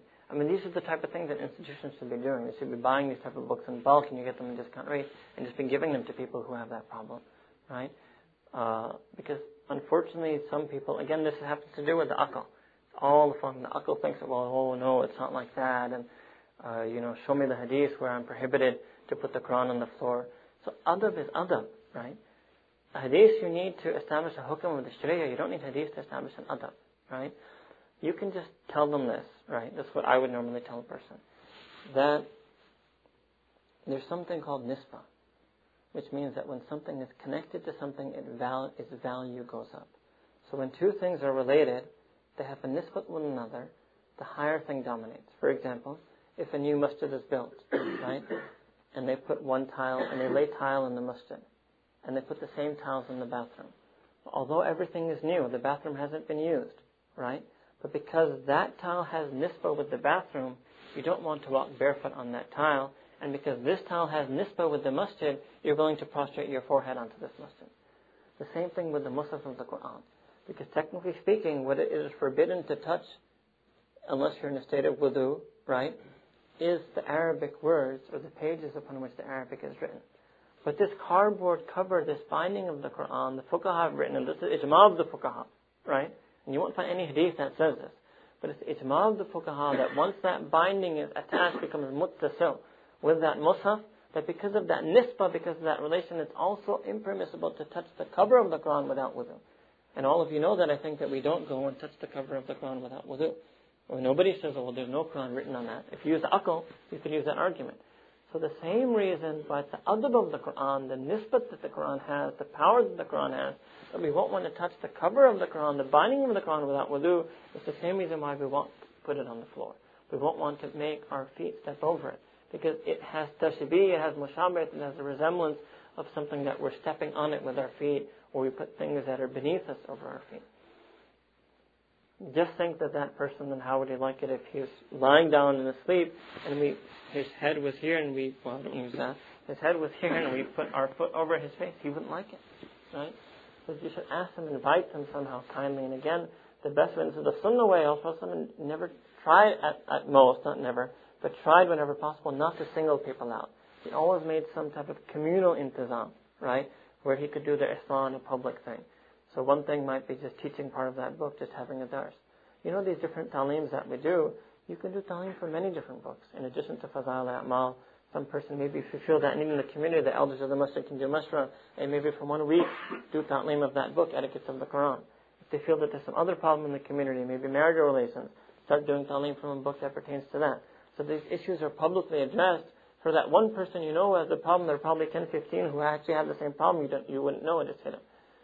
So, and the second thing is about leaving it open. Leaving it open, again, the reason people say you should close it, one reason is because the Quran is sort of exposed. And that's why you have a cover or binding on all books. Even every book in the world, the reason for the binding is to preserve it, to protect it. Right? Everything. So, when you leave the Quran open, if you know, okay, I'm going to go have my sari, and I'm not going to be back for another 20 minutes, so it's just other in the sense that you want to preserve and protect the Quran. You want to reseal it in its protective casing. You want to close it so that its binding is once again closed and protecting it. It's that simple. A person might also think that if you leave it open, maybe dust may fall upon it, right? So for some people, these things are natural, right? Although there are some people who, from the traditional world, who still have a lot of adab in them, right? They'll say, "Wo bed bihoriye," right? They can't explain why their heart. It's something that it tickles, it bothers their heart. So that's an ihsas that they should be grateful that Allah has given them that. If somebody doesn't have that, then we should make dua that Allah also put in his heart the adab and the azmat of the Quran. My question is sort of extension to brother's question. Throughout our lives, back in India and Pakistan, we've been taught to do things a certain way, and then here in U.S., I've been, watching people and seeing that they're doing totally opposite. What I'm talking about here is like what I was taught is like when somebody's sitting reading Quran on the floor, no one should sit higher, like on the sofa that, and then Yeah. obviously here in the US, people don't care. See, the thing is with adab, okay, let me explain. What are the limits to adab? Are there limits to adab? Right? Or can there be no limit to adab? Right? So, there is no limit to adab as long as it doesn't lead to shirk or it doesn't lead to bid'ah. Now, bid'ah is something that's a very misunderstood concept. Bid'ah doesn't mean to do something that wasn't around in the sunnah. Because if that's bid'ah, then the way we learn to read today is bid'ah. Because the Sahaba didn't sit there and go alif, ba, ta, right? And they didn't have these rules of tajweed that our people, the ulama of the fun of tajweed have made. Nor did they study it in this way. Nor did they study Arabic in such a way. They didn't memorize their sarf. They didn't have these different categories for the sayings of the Prophet, like Sahih, Hasan, Marfu, Muttasil. Bid'ah means to add something to the deen at a level which it is not. In other words, to make something sunnah when it's not sunnah. Right? To say, for example, for me to say it's sunnah to learn how to read the Quran using Quranic qaida. No, that's not sunnah. But it's a perfectly permissible and acceptable way to attain a sunnah goal, which is to recite the Quran properly. So to add something to deen at a level in which it isn't at. So if you say, well, this is permissible in the deen, then you can do 1,000 billion things. But if you raise that thing from merely permissible and say that it's sunnah, then it becomes a bid'ah. Right? So to insist on somebody that it's haram to sit above the Quran, that wouldn't be right. That would be a bid'ah. Right? But to yourself, feels that, look, I don't think that's appropriate, that's fine. And to maybe invite others only at that level of inappropriateness, not unlawfulness, right? But inappropriateness, that would be fine also. And again, one of the reasons for that is, for example, that a person's feet is above the Quran. So there's a sort of a balance that a person has to do on how much he practices himself and how much he tries to enforce on other people. So you can't really enforce sometimes. In terms of adab, you can invite, and I'm talking about certain adab, not adab of parents and things like that has to be enforced. But these type of other adab that we're talking about, the more and more adab, when we say there are no limits to adab. So when we reach the finer etiquettes, then it's up to you, But we shouldn't try to enforce everything on everyone because they won't take to it kindly. Yeah, one and two. Go ahead. I just had a question about another thing related to I see a lot of people that they turn the page and they look at it with their hands. It's very common. We see it almost everywhere. So I just want to that brings up something that sometimes adab is based on urf or culture, right? So in some cultures, saliva isn't viewed. And I think in the Sharia, by the way, saliva is 100% pure tahir. It has no, there's nothing blameworthy attached to saliva as far as the Sharia, as the saliva of a human being, as far as the Sharia goes, right? In fact, technically speaking, every single thing of a human being is mukarram, is honored and respected in our deen, in our Sharia. So even the saliva of a person would count as that. So in some cultures, in some places, the urf means the tradition, the culture, the prevalent practice of that place. Saliva is not viewed as something bad, so when they use it to turn the page, it's not bad. For some people in America, because those of us who were born and raised in America, things can appear different, right? So for somebody who might think, he's licking his fingers. It's not something that we normally do. But again, it sort of depends on the person's intention. So categorically, we would say that doing that is not against others. But for a person who thinks that it's improper to do that, then he shouldn't do what he thinks improper. So sometimes adab is also personal, can be individualized. But that level of adab, again, can't be enforced on others. So from a religious perspective, it's fine if a person does that, and if he slightly wets his fingers in order to be able to turn the page. And then over here. So, go on. Yeah, I have a question. Earlier you were talking about the 99 names of Allah and the attributes of Allah. A lot of brothers were named by their parents by one of the attributes of Allah, like myself and a lot of brothers here, like Basit, Aziz. So I was wondering, I've heard that since it's the attribute of Allah, you have to put Abdul in front of it. But there's a lot of people that haven't done that. So I was wondering if there's certain names that require that, and if all of them require it, and if you haven't done that, are we in error, or what should be done about that? Okay, as far as that question goes, it's off the topic, but I'll answer it anyway. That There are certain, it only applies to certain names. There are some names of Allah subhanahu wa ta'ala that exclusively belong to Him, and there are some names that Allah subhanahu wa ta'ala has used for other things. So the fuqaha, and I remember going through this ruling once, that there are particular names in which you have to have the word Ab, for example, Abdur Rahman. So a person should not be named Rahman, right? But there are other words like Rashid, that a person, with that name, if Allah subhanahu wa ta'ala's name is Ar-Rashid, it's okay for a person to be named Rashid. It's not necessary, although again it might be a matter of adab if somebody wants to do the preferability, but it's not necessary for him to add the word Ab to his name. So this would have to be looked at a case-by-case basis. And right now at the top of the head, just before you ask, I don't know what the hukum is about Basit and about the other ones. This would have to be looked at. These are the two I remember that they were given in the example. It was Rahman and Rashid. So with a name like Rahman, which is exclusively the providence of Allah subhanahu wa ta'ala, you should have the word Abd. But with Rashid, Allah subhanahu wa ta'ala may have used it in Quran, or Prophet may have used it in Hadith for other things. Like Rahim, by the way. Rahim, you don't have to have the word Abd. Because Prophet Allah subhanahu wa ta'ala referred to the Prophet as Rahmatan lil Alameen. So this is a decision that the fuqaha have made for us, right? That those names that Allah subhanahu wa ta'ala has used exclusively for Himself, perhaps it is then befits our tawheed that we do not use those names for ourselves, other than we use the prefix Abd before them. But those words that Allah subhanahu wa ta'ala may have used for other things, other beings, other parts of the creation, right? Then because Allah ta'ala Himself chose to share that name, then we won't require that a person put the word Abd before it. So what you'd have to do is, go to one of your local ulama and bring up your name, and then ask, or better rather than going on your own, when you and whoever you know who are like that make a list of the names, and then one person can go once and just get it sorted out. And then if you do have one of those names that fall into the category like Rahman, then you should add the word Abd before it. So. You mentioned that Quran was revealed, preserved from the lowest heaven, and then eventually it was revealed to the Prophet. I was a few years ago. I was told that this whole thing about Nasakh and Mansukh, that some people don't believe in it, and that Allah, in some ayahs or some words, He replaced an ayah, or the Prophet himself replaced or abrogated a certain ayah. Okay, this whole knowledge of ilmun nasikh wal mansukh is way too high level to go into in a gathering like this. Okay, but I just will correct one or two misconceptions. The Prophet on his own never changed or added or changed an ayah ever, never. Not like that. In fact, Allah Himself says in the Quran. I was just reading it a few days ago in my tilawat. Right, that Allah says that we do not abrogate an ayah or change an ayah, except that we replace it with that which is better than it. With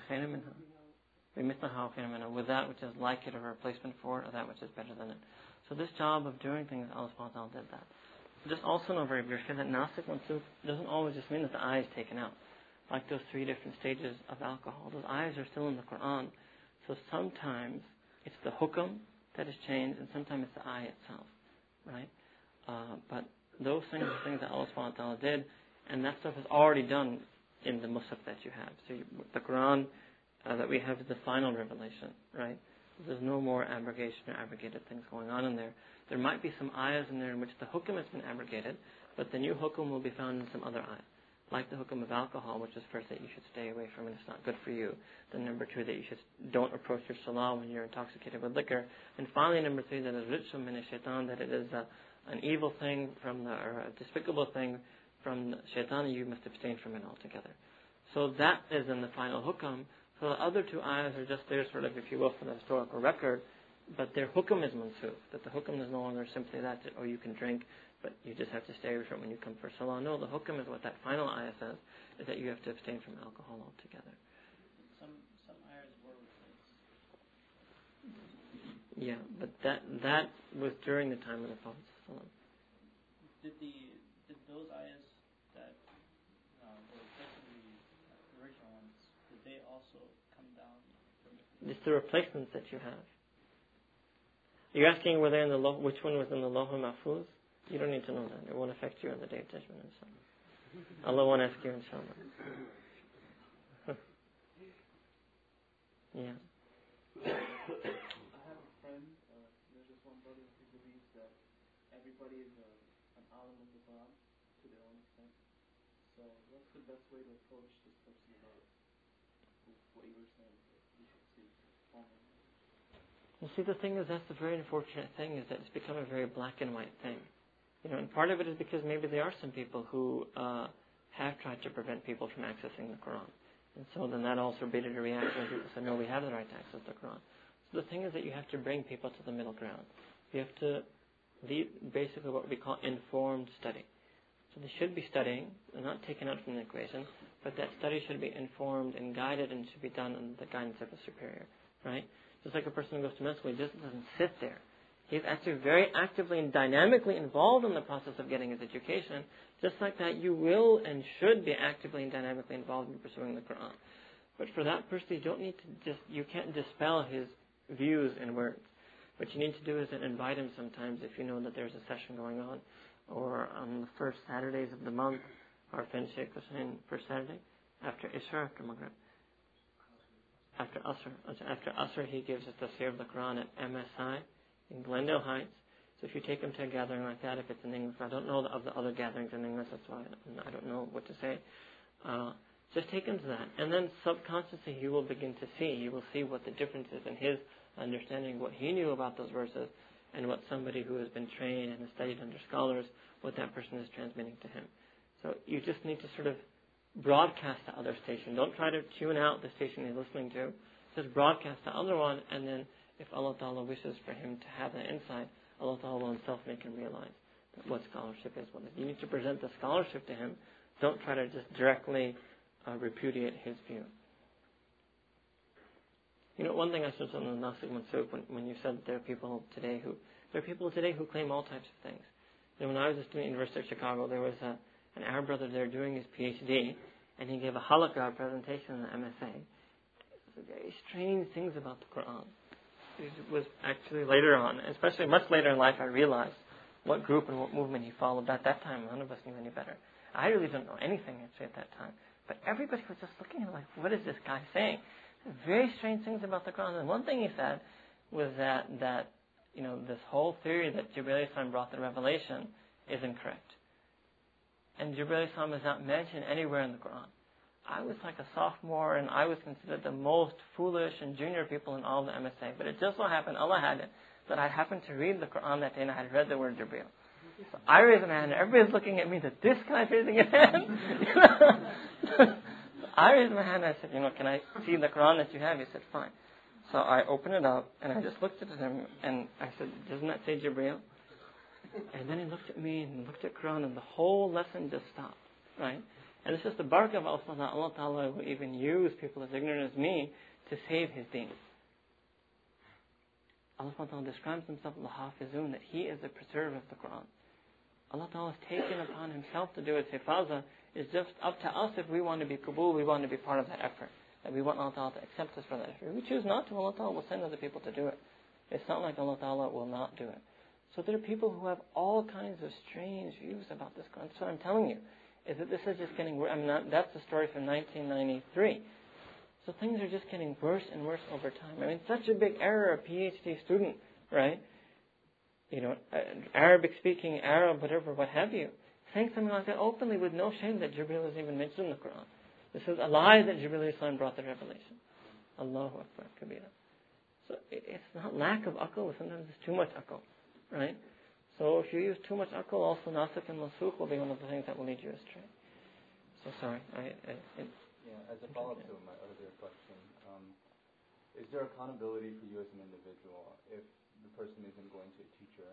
Or, at what time or what approach should one take? I know you've kind of hit on it indirectly. But it's a communal obligation.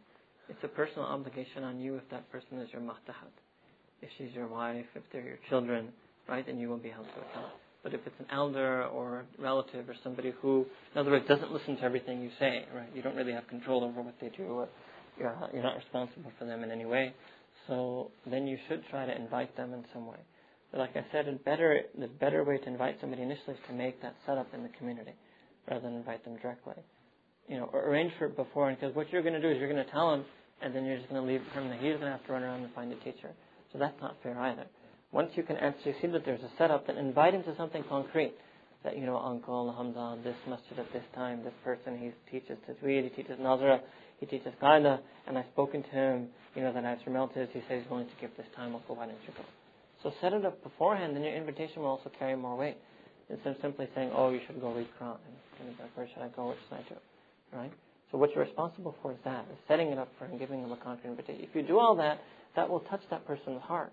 That, look, my nephew or my grandson or whatever it is, he took so much time, he went around, he found a teacher, he researched who are the people teaching it, what are their times, and he's inviting them with so much love.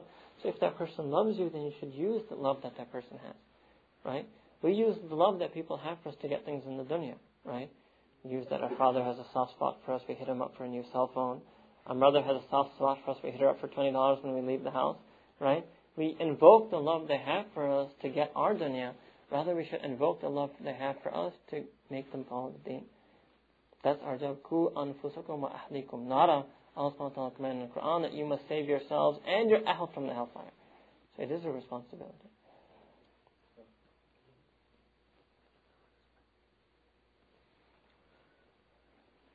There appears to be a contradiction between the fact that the Quran was recited by Allah subhanahu wa ta'ala to Jibreel alayhi salam, and then Jibreel alayhi salam recited to Rasulullah sallallahu alayhi wa sallam, and the other fact that it was revealed from the tablet, from the Lawh al-Mahfuz to heaven. No, the agent of revelation was Jibreel alayhi salam. It's not like somehow some verse came floating down from the sky from the Lawh al-Mahfuz. But it just means that almost it's just like writing, how Mansoor writes a CD, right? The whole thing is on the hard drive. Gradually in blocks it gets written. I'm just talking about how the Mus'haf, the written copy here, was assembled, right? The portions of that were revealed, were brought by Jibreel alayhi salam, but then gradually a copy started being made here, eventually until the time that this copy was full and it was in accordance with the Lawh al-Mahfuz. But the agent or the means of revelation was Jibreel alayhi salam, except in a few small instances there were other types of revelation. I think that stuff should be covered in Miracles of Revelation. I don't know, but you can all listen to that CD set. Is it a prerequisite to learn like Arabic language before you can? Not necessarily. Not necessarily. In fact, sometimes I think there's an overemphasis on the Arabic language because somebody might spend. I know people like that who spent years. Sometimes they spent one summer. There's one person I know. They spent one summer in Syria or Yemen, and they spent another summer in Sudan, and they still another summer spent a summer in Pakistan, and they still didn't really properly know the Arabic language. So if the knowledge of the Quran is available in your language, and you don't have the time, that's the highest level, right? To first learn Arabic, do it in the original language. But if you don't think you have that time or that access, then it's fine. You can study it in Urdu. There are plenty of Urdu tafsir. In English, I mentioned English, and inshallah Allah is increasing the work in English. So that's okay. It's okay if you're not able to study in Arabic. It's okay. Arabic is not farz and wajib. The knowledge of Arabic individually is not farz and wajib upon a person. But to know and understand at least the basics of the Quran is farz on you. And like I suggest for those people in America who are people of knowledge, although Sharan I can't say it's farz on you, but it's very, very highly recommended and I think and highly essential for you to preserve your iman, that you understand the meanings and the messages of Allah. And it's something you will enjoy. It's not something that you're not going to enjoy. You will really feel the light of Allah subhanahu wa ta'ala. You will feel the power of this deen when you do that. And you can get that light, you can get that power, alhamdulillah, through other languages. This is the ihsan of our ulama on us who transmitted these Quranic sciences into other languages. So it's fine if you want to pick up and read Urdu tafsir or English tafsir, it's fine. Or go to Urdu dars. You can do it all in Urdu. You can have the teachers in Urdu, darses in Urdu, the tarjumas in Urdu, the tafsirs in Urdu, the cassettes in Urdu, the CDs in Urdu. No problem. No problem. But the tilawah should still be in Arabic. You should still read the Arabic. That your connection with the Arabic original, the alfaz of Quran, should always be there.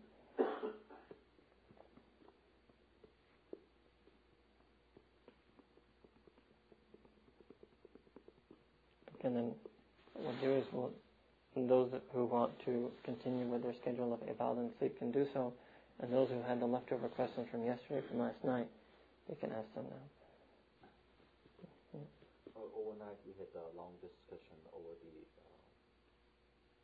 cigarette, whether it's haram or halal. We know that everything that harms our body, upon us. We also know by the cigarette that it's not only upon us physically, but also the others around us, like the secondhand smoking, and has many other effects. So in that aspect, is cigarette haram or halal? You know, the fuqaha have said that the legal hukam that they attach to cigarettes, they say it's makruh. In Hanafi madhab, it's makruh. And the things that you mentioned, they're definitely true, that a person should not harm his body, he should not be a source of harming other people. And that might suggest a person to think that it's haram. But there are some reasons why the fuqaha have fallen short of declaring it as haram.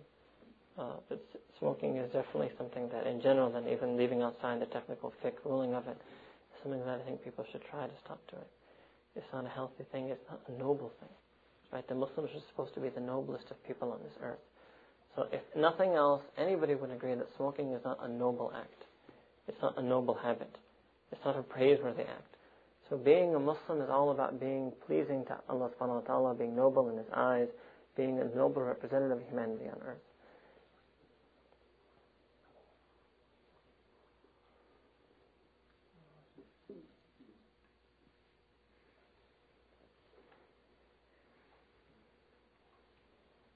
Okay, sure. Last night, you were talking about the heart, and you said people who get marad in the Quran. That applies to Muslims, and I've heard that there are people giving a commentary on it that it's for the munafiqun. The tafsir khas of that ayah is about the kuffar, fi qulubihim maradun, that they had a sickness that enabled them to accept iman. Right? Yeah. That's the mahal, or that's the specific tafsir. But many mufassirin are of the opinion that ayahs like that can have an meaning, a general meaning, you can take the general meaning from them, because it establishes that the reason why they were unable to accept iman was that there was some disease in their heart, some sickness in their hearts. That then shows you that the hearts can be diseased or sick, right? So that means that if you have something wrong, you have some level of nifaq, you have some hidden shirk, just like the greater shirk is due to some disease in the heart, so can the lesser shirk be due to disease. And there are other ayahs where Allah SWT mentions, for example, وَلَا تُطِعْ مَنْ أَغْفَلْنَا قَلْبَهُ عَنْ ذِكْرِنَا, that do not follow that person whose heart we have made devoid of our remembrance, right? Now that's not necessarily khas for the kuffar, right? In contrast, then you could look at good ayahs about the heart, that the mu'mineen, and Allah describes the characters of the mu'mineen, إِذَا ذُكِرَ وَجِلَتْ قُلُوبُهُم, that when the name of Allah subhanahu wa ta'ala is mentioned, their hearts quiver, tremble, shiver in remembrance. So it shows that the heart, there are many ayahs that show that the heart is a seat of goodness or badness. So if you can just imagine like that if our hearts are not trembling or shivering when Allah's name is mentioned, it means that we must have some sickness in our heart. During the Hajj Salah, you heard like the ayah of the Quran that says, يَا أَيُّهَا الَّذِينَ آمَنُوا أَطِيعُوا اللَّهَ وَأَطِيعُوا الرَّسُولَ وَأُولِي الْأَمْرِ مِنكُمْ. The Uli al-Amr, can you like... It's coming, inshallah. It's coming. Oh. Future session, inshallah. Oh.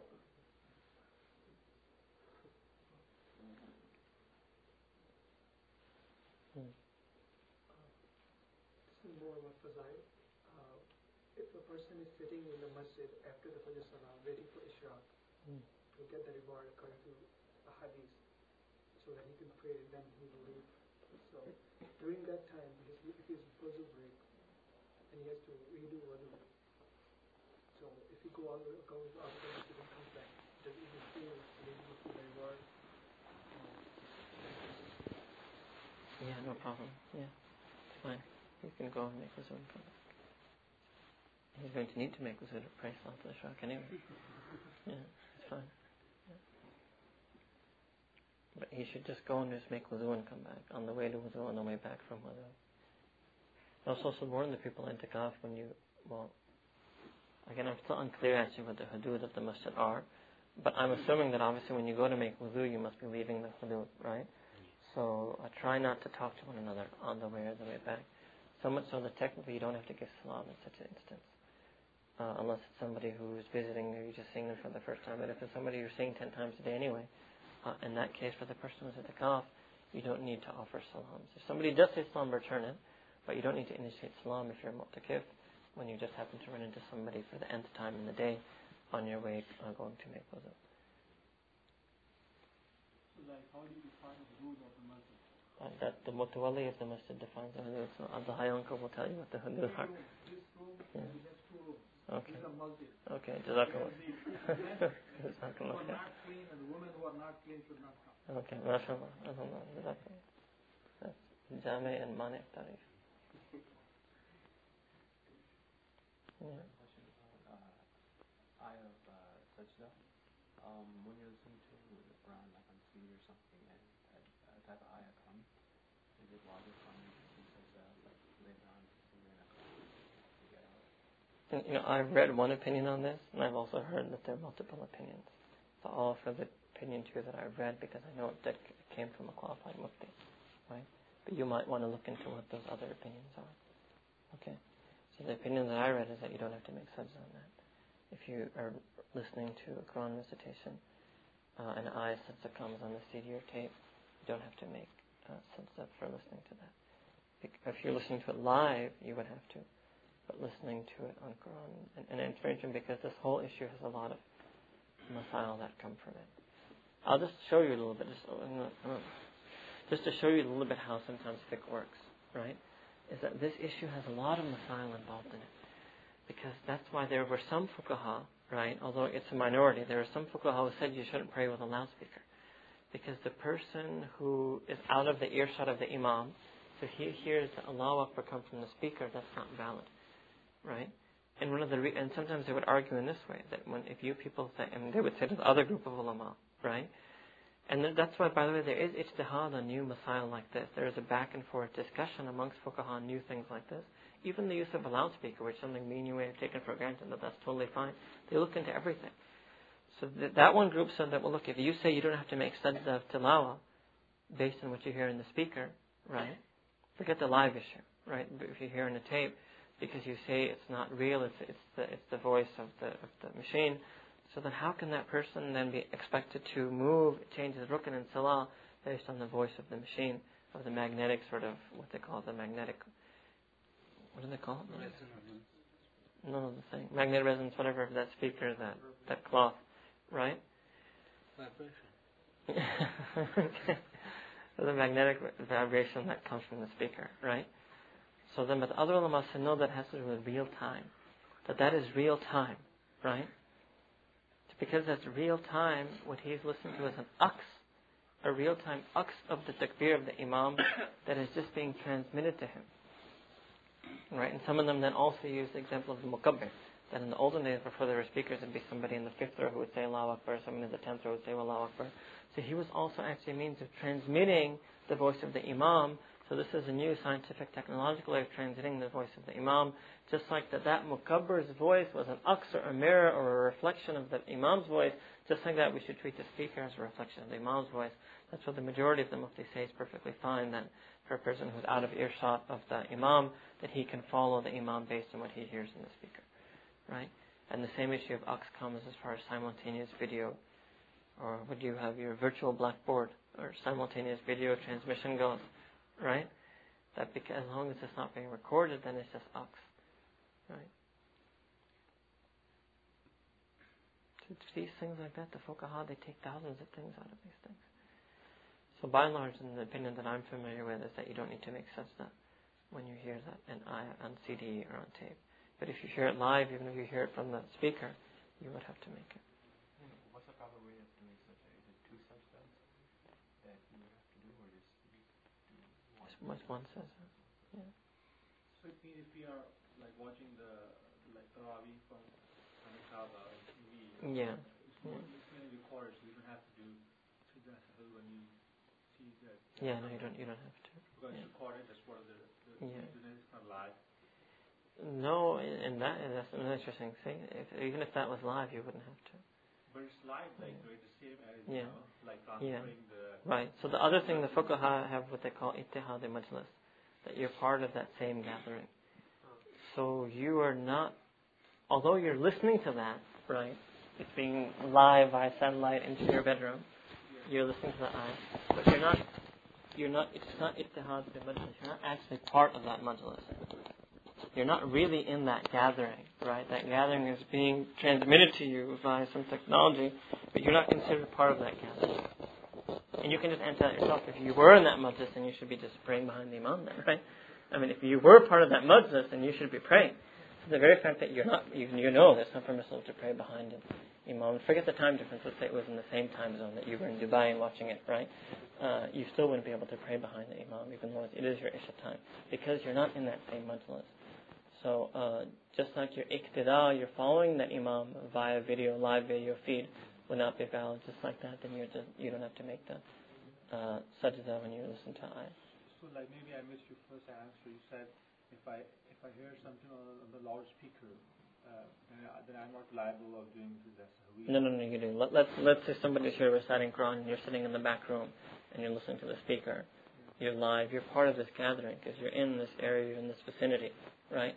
And you would have to make. Okay, what if I'm outside in the parking lot and I still hear it? Like that's a good question. But from what I know, you would have to. Yeah, but that's tentative. That's tentative. You are sitting in the bedroom and you hear the big loudspeaker right 5 minutes foot from your house. That's why normally the Qur'an, I've seen in Pakistan, I've attended many mehfil out there. They don't recite any passage of the Quran that has ayah sajda when they do it. Because then the whole gather. They don't. They deliberately don't. But if they do, then you're liable to. Technically, if they did, that would be an interesting question. If you listen to it at your home, right? If they're, that would be. We'd have to look into that. Because if you're liable to do it then you're liable to do it on live function also. Because it's the same as if you're 500 feet from the loudspeaker or you're 5,000 miles from the loudspeaker. Doesn't matter. You are still in the same session, live going on. I don't know, you can just look at it and rest whenever you have time. Yeah. Well, I won't be able to look at that. You'd have to ask one of your local scholars that question. And what you really need to ask, because actually everything you've asked has been answered except one thing. Yeah. So you should just ask this. If I'm standing in the parking lot and this place has tarawih, just say it's tarawih, right? And that they recite an ayah with the sajda and I listen to it in the parking lot, right? Then is sajda wajib on me or not? Yeah, because as we define this mosque is only like these 3 rooms, right? Yeah. So outside these 3 rooms, I'm not in the mosque. Just ask the question and I'll see what answer you get. And then you can define, you can say what the hudud were and see what it was. Like somebody like Mufti Nawal Rahman or some other scholar that you know and trust in Chicago. I have one more question. You're mentioning something about Quran, and I think somebody asked me, there were some ayah taken out and put it back. The first compiled Quran Majid was Mushaf, right? So what is the big difference between Mushaf and the one before Mushaf? Mushaf? Yeah, the Musaf Usmani? Yes. So the first one which was compiled is the one we have right now. And the one before it, is there any difference between these two, or is it the same? No. This was basically just... So then why do we have to compile it? No, you can look at it this way. And this is what I'm saying, these are the type of things that we need to have these books so we can learn and study these things. Sure. It's precisely why I tell people that they should build a small Islamic library, because if you have questions like that, you should be able to go to a book and get the answer. You should have the books that have answers to these questions, so you can look them up. Actually, I've searched on internet, I couldn't find the answer. I come back. Internet is like, I'm surprised you didn't find the internet. Internet is like, I call the internet the Starfleet computer. Because it has everything in it, It's everything. I was shocked when I came back and was looking at something about baby stuff on the internet, and I was amazed at the amount of things that I found on there. What it is that before the Musaf Usmani, the Dalna was compiled, right? You can imagine that there were some Katibin or Wahi, some of the Sahaba who were designated as the scribes, the recorders of the Wahi. So they had recorded it on different types, some on parchment, some on leaf, and different ways of recording it, right?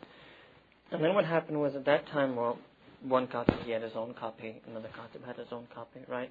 There were some other Sahaba who weren't Katib in a Wahi, sometimes they would write certain verses. So there were different people who had different amounts, right? And that in the very early years of Islam, the Sahaba didn't feel the need to have the whole written record. Like every Sahaba did not feel the need to have the whole written thing in his home. I shouldn't say thing, to have the whole written Quran in his home. Right? But then when they decided, when they saw that some Hufaz were Shaheed, and this whole work of Jamal Quran, Nashr al-Quran, to gather the Quran, to propagate the Quran, to spread the Quran, right, started. So what they decided then is that rather than letting certain Sahaba have certain amounts of the Quran, what we should do is we should gather together all the Katibin of Wahi.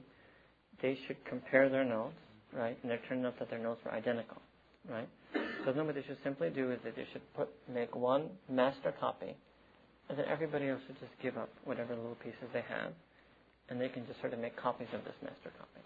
So this master copy, Musaf Usmani, I think 7, if I'm correct, were made and sent to different parts of the world. This is sort of a master record. And then after that, then all copies were then made from that. So the order the things are in, where the order it was revealed, or the order compiled with the Prophet. Yeah.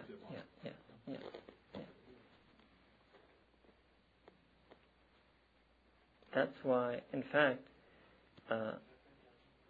we're supposed to do this tomorrow, but I'll just mention it now because I guess it's related to Quran. That's one of the proofs of Hadith. The Quran itself has many proofs of Hadith in it. One of it is the physical arrangement of the Quran. Because if there's somebody out there who says, I deny Hadith altogether, then he can't read this Musaf. Right? Because nowhere in the Quran itself does it say, you won't find the Quran itself saying, Fatiha comes first, Baqarah comes second. There's no verses of Quran that have the order in them. The whole tertib of the Quran came from Hadith, come from a different type of wahi, what we call wahi ghair matlu, or the unrecited wahi, the way that Allah subhanahu wa ta'ala inspired the Prophet Muhammad sallallahu alaihi wasallam. So the very physical mushaf that you have is living, or is as a living testament, or is proof that Allah subhanahu wa ta'ala did reveal other things to Prophet Muhammad sallallahu alaihi wasallam, other than simply, but other than the words of the revelation. So upon the wahi, in the process, tomorrow, inshallah. Tomorrow morning after Fajr.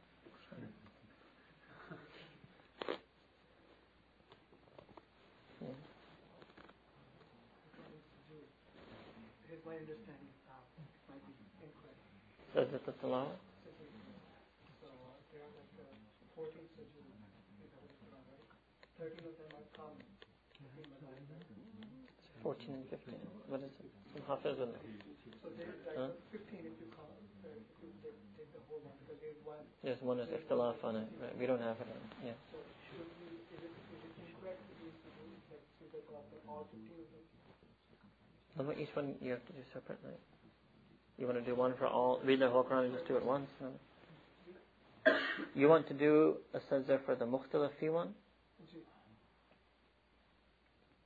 For a person following a certain like Hanafi madhab, is it okay if he like does say the tilawat for the one that like Imam Shafi'i also did, like here is coming from? You know, technically speaking, it's not impermissible. Let me phrase the answer that way. It would not be impermissible to do that.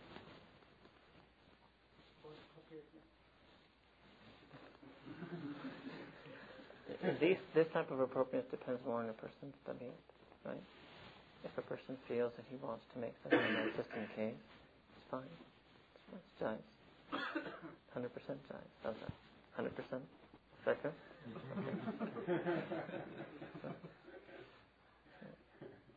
And if a person's tabi'at feels that he doesn't need to do it, that he agrees with the dalil, or he trusts in the scholarship that this isn't an ayah sajda, it's 100% jais for him not to do it.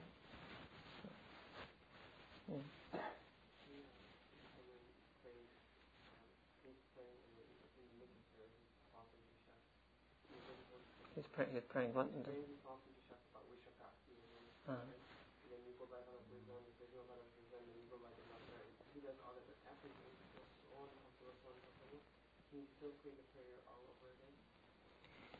If he wants to, he can make it up.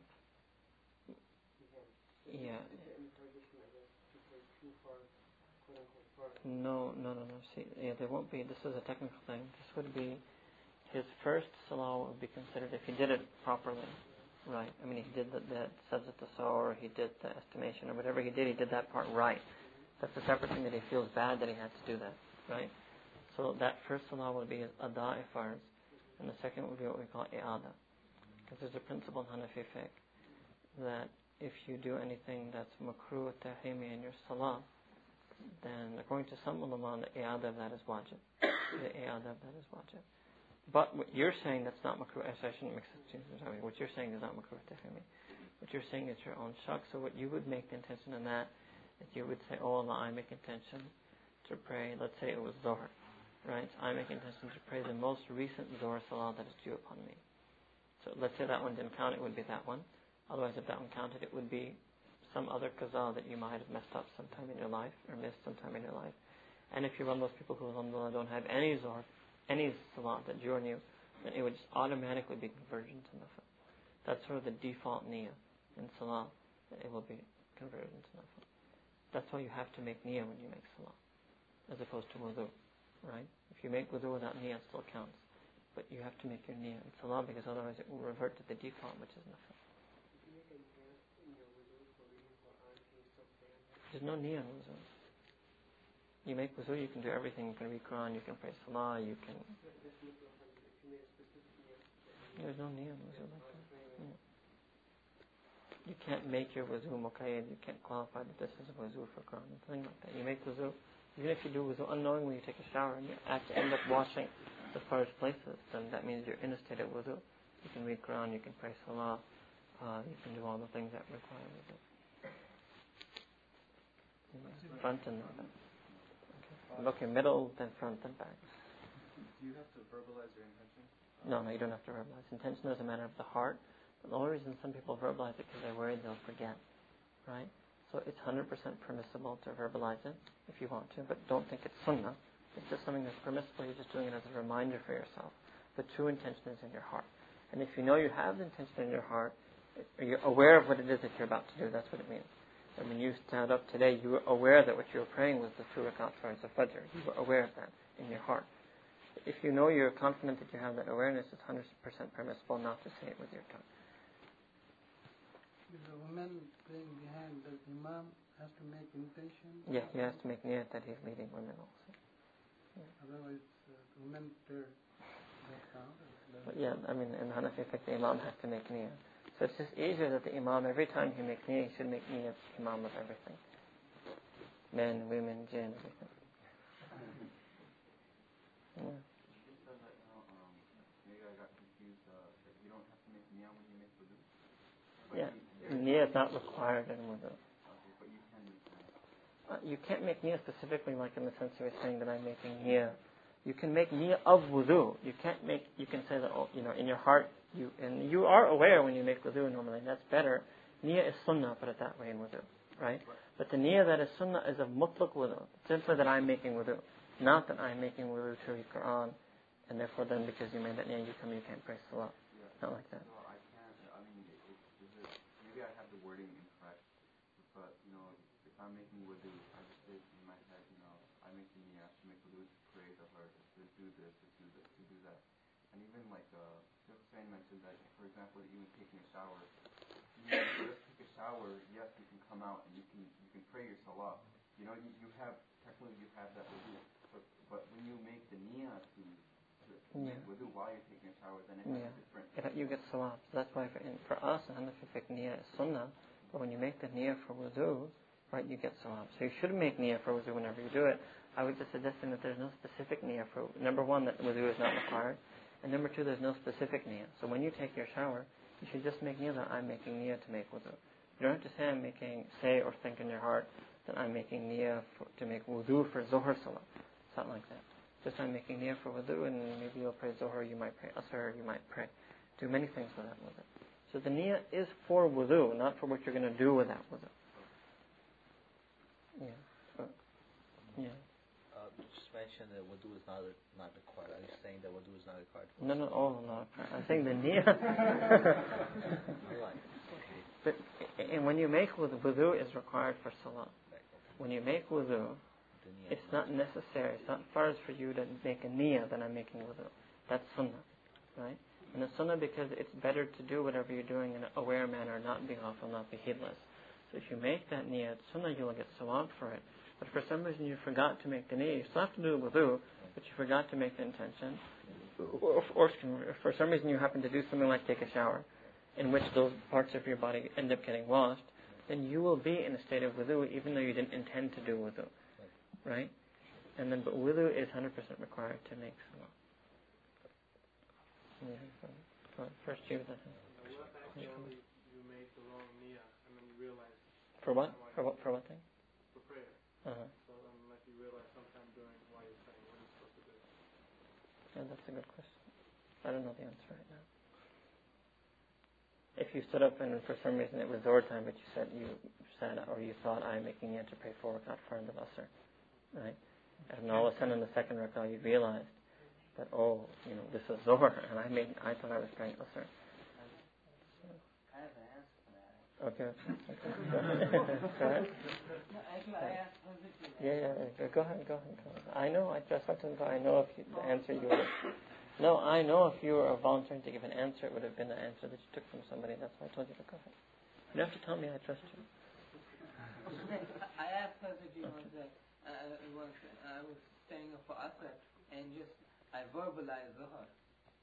But Hazrat said if you knew you were staying up while you were doing wudu and preparing for Asr, you knew you were preparing for Asr, and so it's the niyyah of your heart. You knew in your heart you were preparing for Asr, so that would count. No, that's fine. That's a bit of a different question, though, because the actual niyyah is on the heart. So that is true. That's a separate thing. If anybody, and maybe you were caught up in that, but I think your question is a bit different. That if a person in their heart knows that he's praying Asr, but he has this habit, and that's why some people say maybe some people shouldn't make niyyah with their tongue. If he has this habit of making niyyah with his tongue, and in his tongue slips out Zohar, that's fine, his niyyah counts. But I think his question might be in his heart, he actually was intending, he thought it was Zohar time, right? But it was actually Asr. So that would be a bit different. He made a salah switch. Yeah. Oh, during salah. Yeah, I don't know if you can do that. Yeah. I have an idea, but I don't know 100% for sure. So where did he go? Inshallah, are you in itikaf? Okay, I'll tell you before the time of itikaf ends. Inshallah. He answered my question. That's what I meant. Oh, that's what you were thinking of. Okay, but anyway, we should know the answer to that also. So ask me on Wednesday. Him or anybody else, remember to ask me those questions on Wednesday, inshallah. When we're asking forgiveness from Allah, do we have to verbalize it, or can we just, say from our heart, that Allah... And you can say it from your heart, it's fine. In fact, the Prophet said in the hadith, Ad-nadmatu tawbatan, that simply nadma, simply nadama, simply remorse and regret, that is tawbah. So sometimes simply the remorse and regret you feel in your heart, that becomes tawbah. So it's fine, you can say it. So somebody says, can you make dua for me, this and that, you don't have to actually say it then verbally, you can just kind of say it from the heart. Dua is different. So the first question was on tawbah. Yeah. Tawbah can be something that's done from the heart. Dua is normally something that's done with the tongue, because that is the sunnah way of making dua from your tongue. But you can also, in a sense, right, we won't call that formal dua, but in a sense you can make dua for that person in your heart. Right? Okay? Yeah. Okay, first and then second. Yeah, actually I had 2 questions. My first question is about the khutbah during Jummah. Like basically when you're in khutbah, you're basically supposed to stay quiet. You're not even supposed to return salam or anything like that.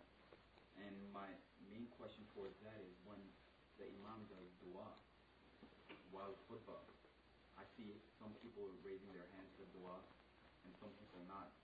And when he finishes each dua, I see some people saying Ameen and some people not saying it. Right, good question. My question is, am I supposed to raise my hand and am I supposed to say Ameen? Or would that go against the khutbah? Okay, and what's the second question? And the second question is totally different. I can ask you that. Okay. See, in the Hanafi madhab, the dua that is sunnah to do at the end of the khutbah, we'll put it this way and put it specifically. It's sunnah to make some type of dua at the end of the khutbah, right? Towards the end of the khutbah, right? So, from the Hanafi madhab, we view that dua as part of the khutbah. So because we view that dua as part of the khutbah, that's why we don't say Ameen, because just like when a person makes dua in salah, right? For example, if somebody in Fajr Salah recites the last few ayahs of Surah Baqarah, right? So we don't start saying Ameen, or we don't raise our hands in that, right? Because even though they're the words of dua, he's reciting those dua as tilawah, as recitation. So just like that, in Hanafi madhab, that when the khatib makes the dua, he's reciting them as khutbah, right? So you can say Ameen in your heart if you want to, which means silently, right? Like you might do that in your salah also. But that's why we don't raise our hands. Some other schools of fiqh say no, that the khutbah is ended, and this is something else. This is a dua, just dua. It's not part of the khutbah. So just like in that case, like in other du'as, you raise your hand and you say Ameen. That's why those people raise their hand and say Ameen. So actually the real difference is that what is that dua? Is it part of the khutbah or not?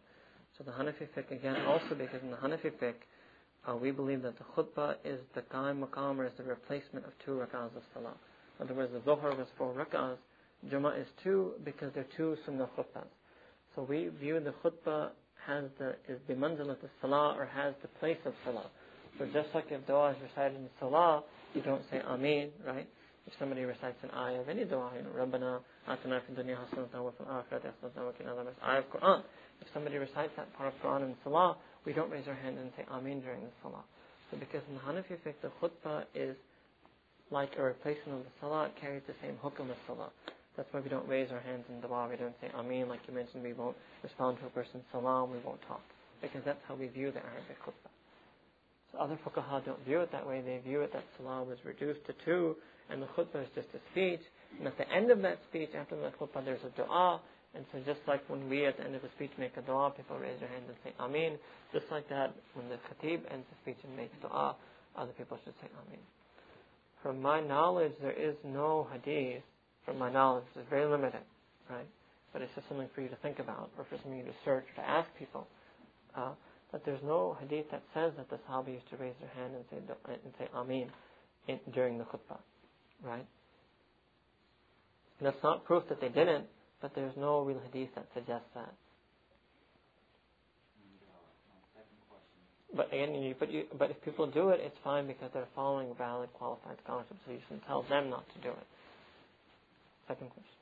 Yeah, and my second question, at night, me and a couple of brothers were having a long conversation concerning the situation, and one of my brothers actually wanted to ask a question, but he's kind of shy to come up. But it was concerning wudu, actually cleaning yourself, or I should say, taking a shower. So we were talking long about this, that while you're taking a shower, you're actually supposed to take a shower in shorts, not be bare. Is that true, or do you have anything to add to that? Okay, when we use the word supposed to, right? So supposed to, when we translate that into Sharia, that means farz or wajib. No, it's not farz or wajib to take a shower in shorts, right? It's part of our haya, of our modesty, right? That that a person out of haya might think that, okay, I never want to be naked even in the shower, so I will wear some type of shorts, boxers, swimming trunks, what have you, even in the shower, but it's not required.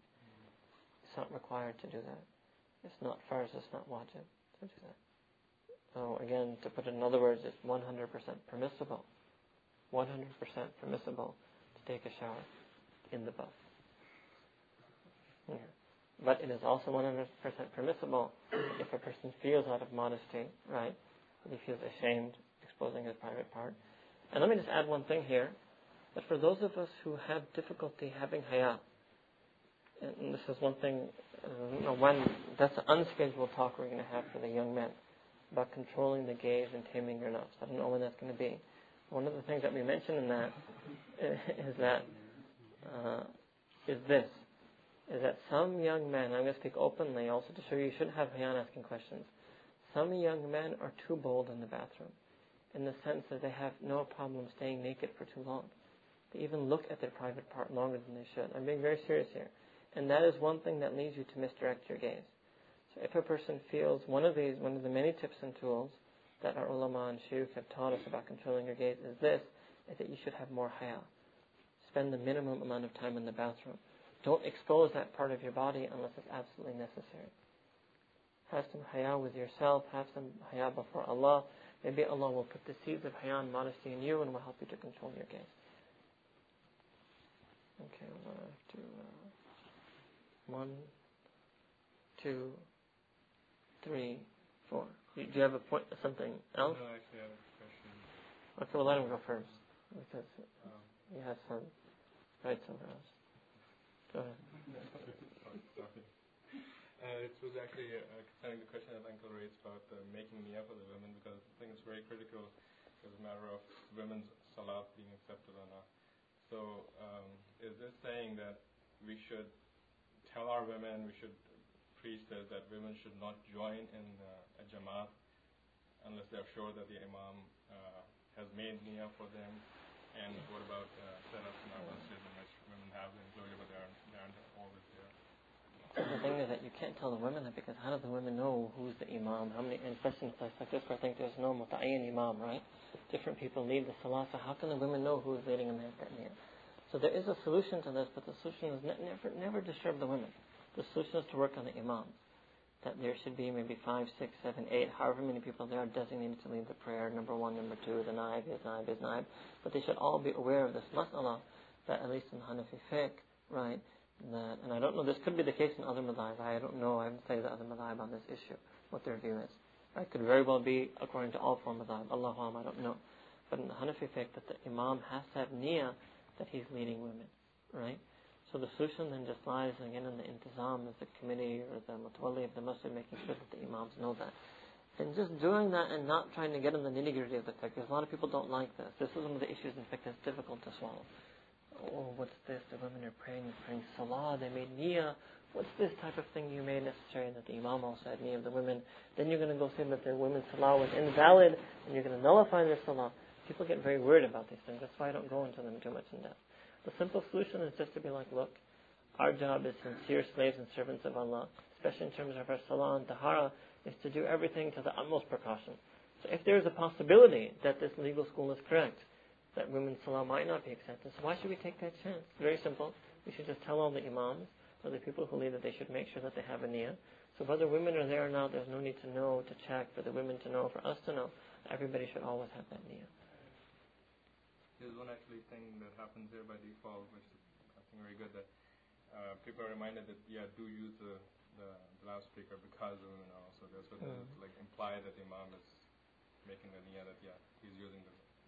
Yeah, that could also be looked at if the imam picks up the microphone for the sole reason, even if he doesn't know of this mas'ala, but if he picks up the microphone with the intention that women are also going to be listening, that means he's aware that he's leading women, and niyyah is actually the name of awareness, right? In this sense, I mean, it's locally ma'na as intention. If he's aware that he's leading women when he starts the salah, then that would count as his niyyah. Okay, so does that to have the awareness or the niyyah, does that hinge on the fact that you know that there are women, like so there maybe or may not be a niyyah? No, he doesn't have to know whether they're or not. Okay, if he picked up the microphone so that if they're there, they can follow him, because he's doing the mic so they can hear his takbir. Right. The reason that you put the mic is so that they can hear his takbir. Why does he want them to hear his takbir? So that they can follow him. So whether they're there or not, he doesn't need to know. Whether the imam knows that they're Yeah, it doesn't matter. It doesn't matter. Yeah. Whether the imam knows, it doesn't matter, and whether they're in actual fil waqi, if they're there or not, that also doesn't matter. Either way, it doesn't matter. Okay, I gave numbers. You guys keep track. Who was supposed to be? Who was one before Kash? Who was you? Okay. The question I had was, I was told earlier that if you happen to miss a prayer, and this is going back to what we talked about last night, if you happen to miss a prayer, then you have to make it up in the succession, even before you make the first prayer. I don't know if that's true. If there's a person who's missed 5 or less prayers in his life, and he's what they call sahib al-tartib, that means he's missed such few prayers in his life that it's better for him that he should keep the order of his salah. So for example, if you've only missed 4 prayers in your life, then you should make those 4 up, because it doesn't take that long to make up to 5, right? It would take maybe 20 minutes, right? So you should make them up in the order that they are due upon you, and then resume praying as normal. For the vast majority of people who owe more than that, right, more than 5 prayers, then for them that their tartib means order. The order, the sequence of their salah doesn't matter. So let's say you owe 1 year of salah in your life. You don't have to wait to make up that entire year to pray Fajr. And if on that same day you miss Fajr, you overslept for Fajr, you can still come and pray Zohar. You don't have to make up that day's Fajr before you pray Zohar. That's only for those people. For a person overslept Fajr, before he prays Zuhr, he should make up his Fajr if he's what we call Sahib al-Tartib, if he's that person who has 5 or less salah that are due upon him in the entire span of his life. Who is number 2?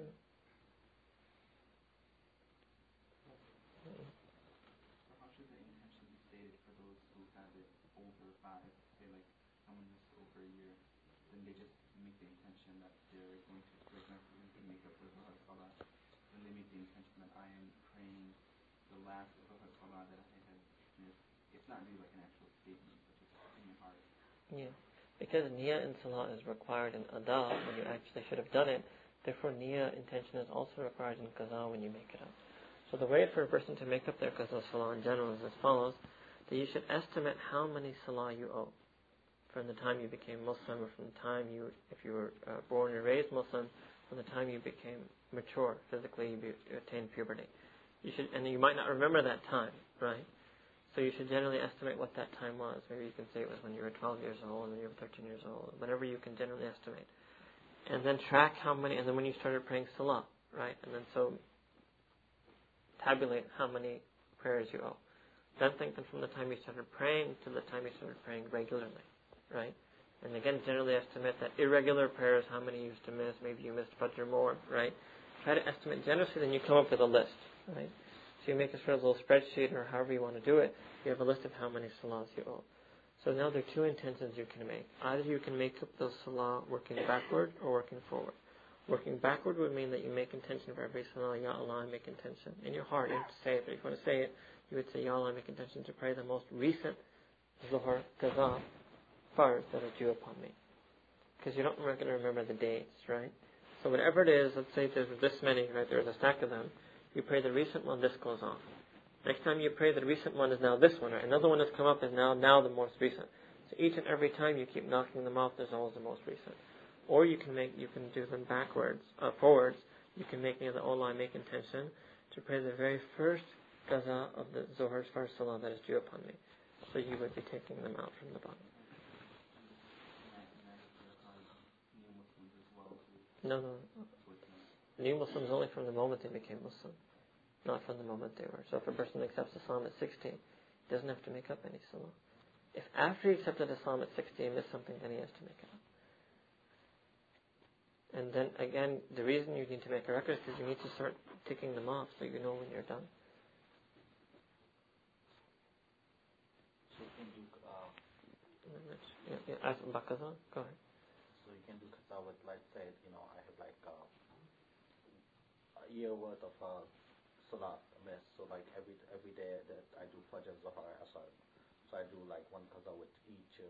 Yeah, if you want to, you can. Any way you want. Some people do that, they pray one Qaza. Know that Qaza Salah you can pray any time except at the times of sunrise, sunset, and high noon, Zawal. Right? Tulu Shams, Zawal Shams, and Ghurub Shams. You can pray Qaza between Asr and Maghrib. You can pray Qaza after the Farz of Fajr. No problem. And how do you do Isha then? You don't pray with her before? Yeah, you have to make Qaza with her also. And that witr would only if you must make, well, we'll get into that, but you have to make Qaza of the Isha and witr together. So whenever you make Qaza of Isha, make sure you do the Qaza of that witr as well. And then do the that is correct. Yeah, if you want, you can do it before the witr. You can do the Qaza after the witr. You can pray after witr salah, by the way. You can pray Qaza salah, you can pray Nafil salah after the witr salah. Is that a question on Qaza or something? Okay. So, for example, like, I was talking to Umar this morning about, for example, like how we read Salah together, right? So, like, using that same concept of you can build on something lesser with something greater.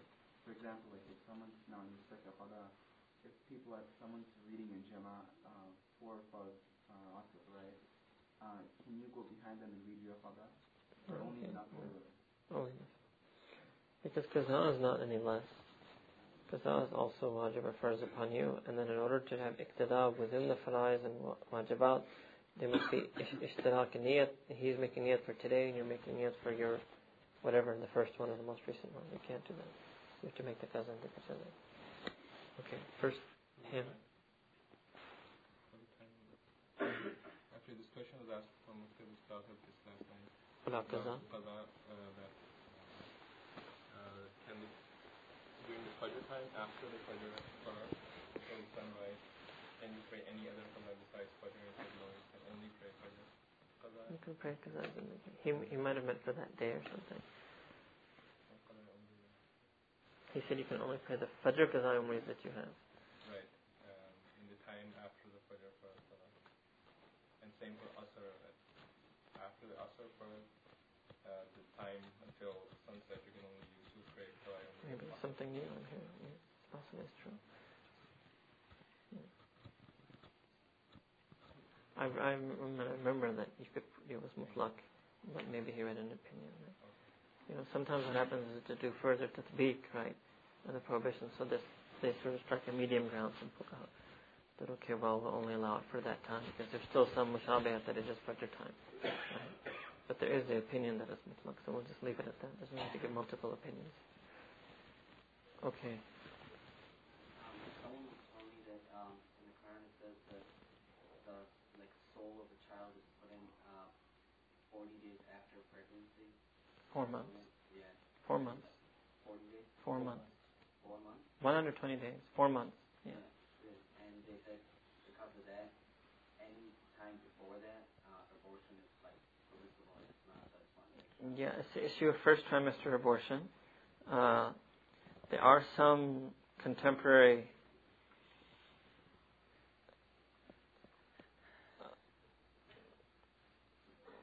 Muslim speakers who say that first trimester abortions. Why not? Don't laugh in the front seat. There's some contemporary Muslim speakers who think, and there are some contemporary Muslim scholars who think that first trimester abortions are okay using this rule. So it depends on what we call zarf and masruf. That what is a human being?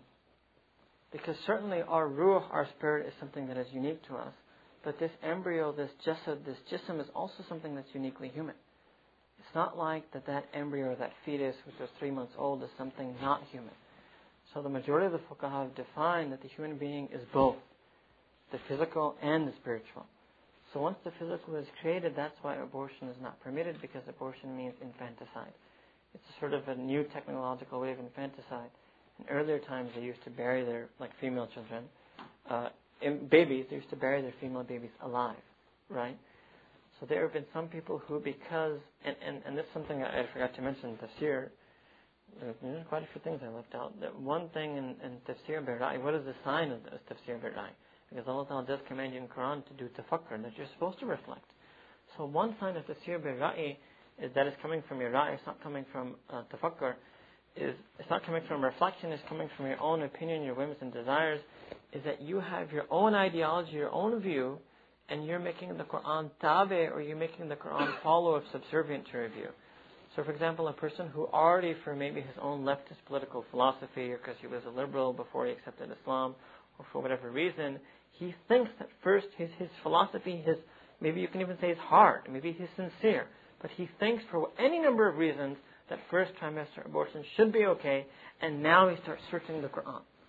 Well, where can I find a way to make this okay in Islam? That's tafsir bil-ra'i. To make the Quran tabi to your own worldview, to your own philosophy, to your own ideology.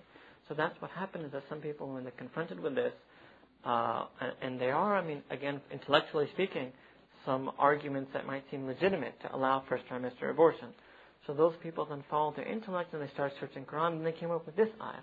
Well, then because Allah doesn't breathe the ruh, or the ruh is breathed, the spirit is breathed into the body at 4 months, well then that means we can do it before 4 months, right? But actually the understanding of the fuqaha, and that's why even after you die, right? Let's look at another case of when the body is separated from the ruh. Even after you die, your ruh left, your body has so much ikram. We view it as a human, that's why we don't burn our bodies, we don't cremate our bodies. There's no cannibalism in Islam. Why is cannibalism forbidden?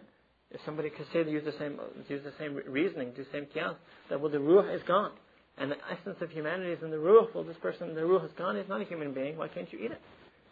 So Allah subhanahu wa ta'ala has said that the human body is mukarram, is honest, is noble, whether it's a corpse, whether it's a fetus, whether it's an embryo, whether it's anything, right? And that, again, getting back to our favorite topic of controlling the gaze, is that when we waste that human sperm that we have, we're actually disgracing humanity. Because that is one of the parts of the beginning of the conception of humanity. So that's another sin that we get when we do certain things that we're not supposed to do. But inshallah, we will have a very open, X-rated session on this, and that maybe why it will be unannounced.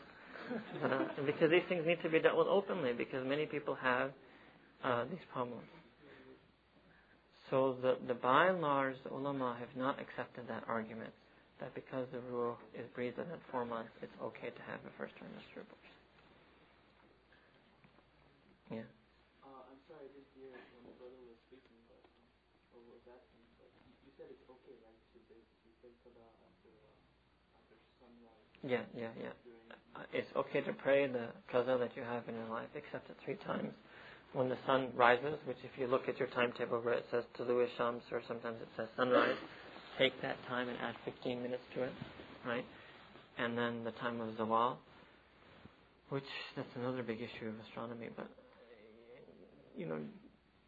just for the safe side for now, I'm just going to say take 5 minutes plus or minus the time. That is the midpoint between Fajr and Maghrib, between sunrise and Maghrib, and then the time of Maghrib, which again is another problem with the tables that we have, right? But if you take proper astronomical sunset, take 3 to 5 minutes for that, and you shouldn't pray any qaza salam that time. Yeah, you shouldn't pray any qaza salam that time. Yeah. Okay.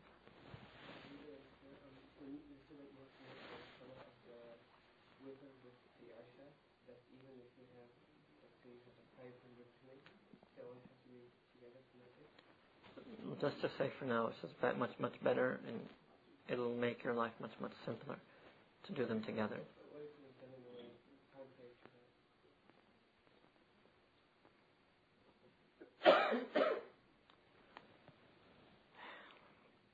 See, there's this thing about what is the sabab for the wujub, what is the sabab for the wujub of witr, right? What is the sabab for the wujub of witr? What is it that makes witr wajib?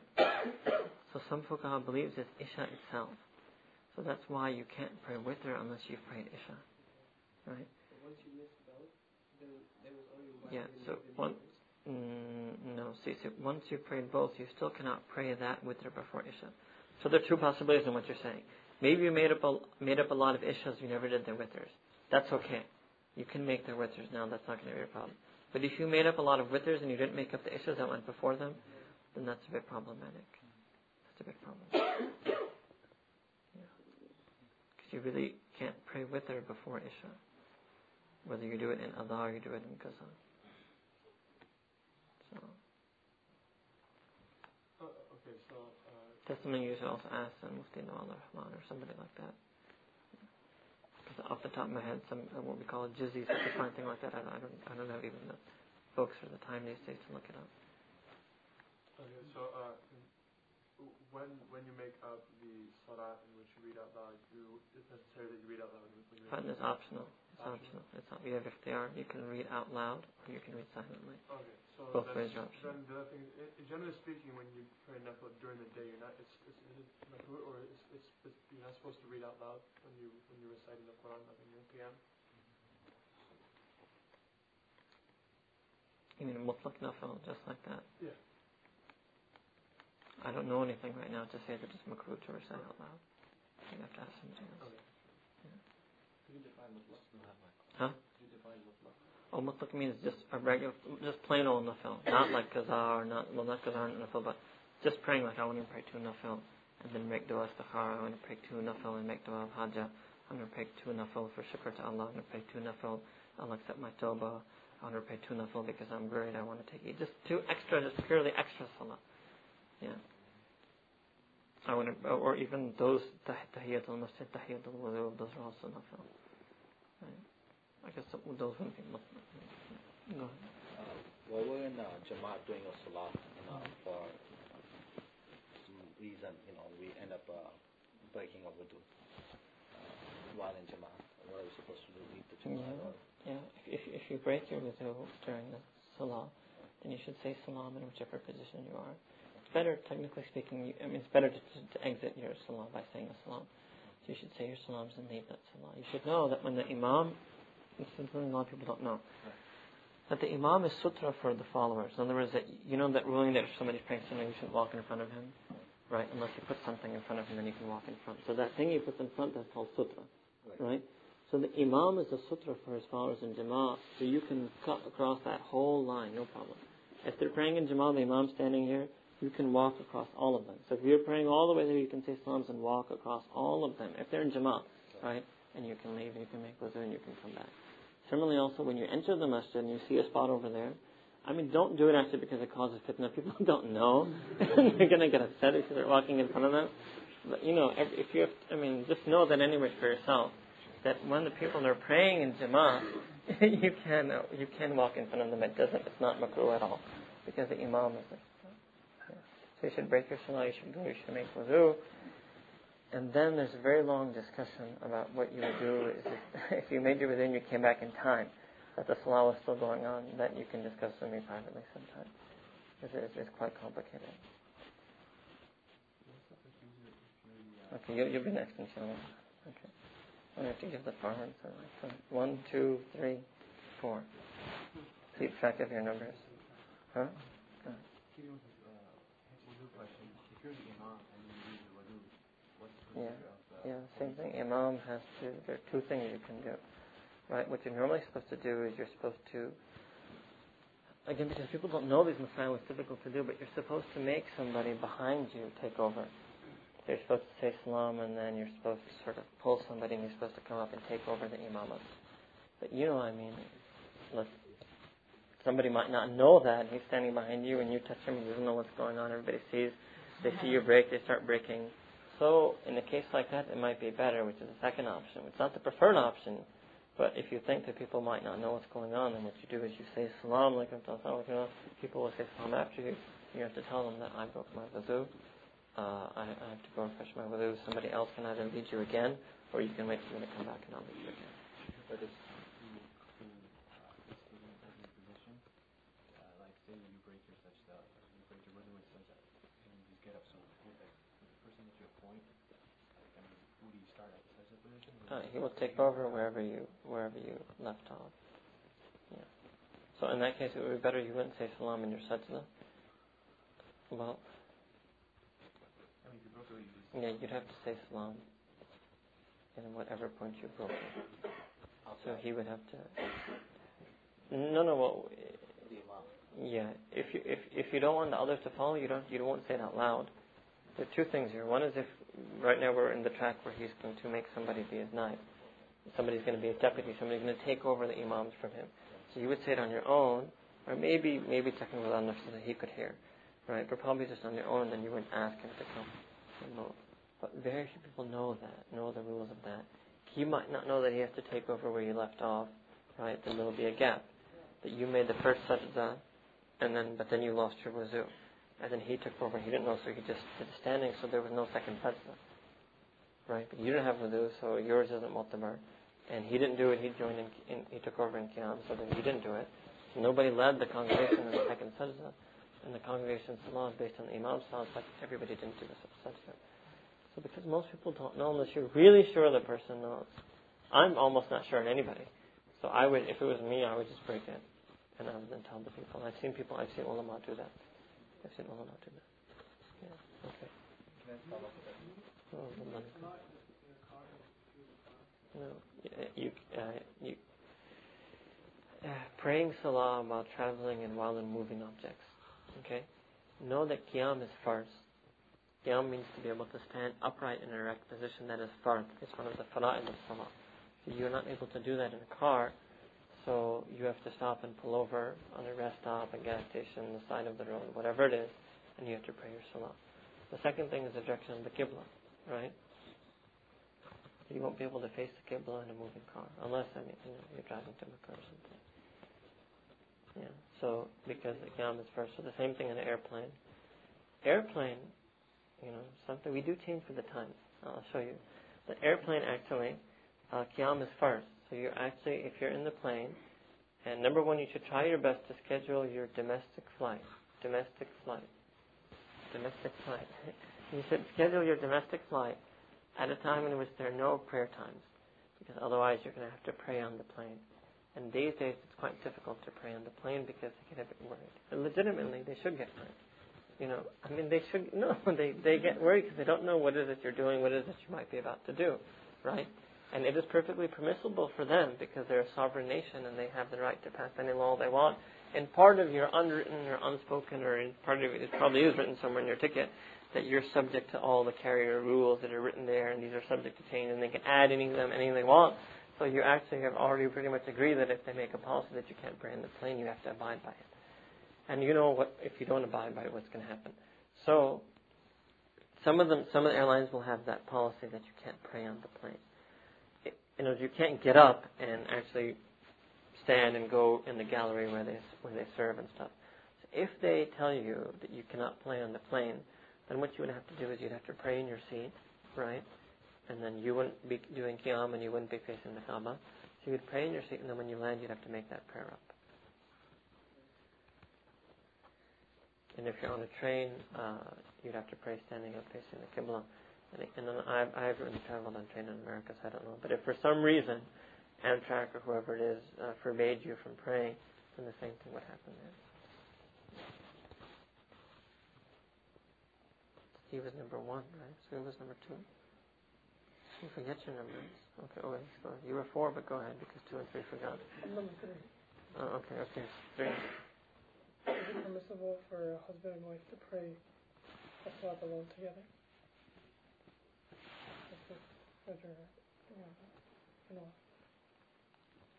It's permissible to do on occasion. It's permissible to do. And it's probably better to do it only on occasion, not to make a regular habit of it, because the right of the Jamaat is in the masjid. You really should be praying Jamaat. If you have the desire to make Jamaat, then Allah Ta'ala has created the masajid for that. Or barring that, then because we're in America, some musallas or some places that are temporary being used for Jamaat until that community can build a proper masjid. So it shouldn't be something a person does 5 times a day on a regular basis. If a person does do that, then there should be at least one row between him and his mahram women. Right? And the reason for that is so that you don't see them out of your peripheral vision in any way when you pray. The reason for that, keeping the minimum one row gap between you and them, is so that you don't see them in your peripheral vision, or you don't see them for some reason. Yeah. What would the niyah be? If your wife was... The niyah would be to lead her to Imam. The niyah would be of imamat, and you'd have with awareness of iqtida, that there's a female follower. For a person who was so many prayers and qada, I've been taught for such a person, he should not be praying any nafil at all. He should be worried about those prayers that he owes. So the person has a habit to pray ishraq. Now instead of praying the nafil ishraq,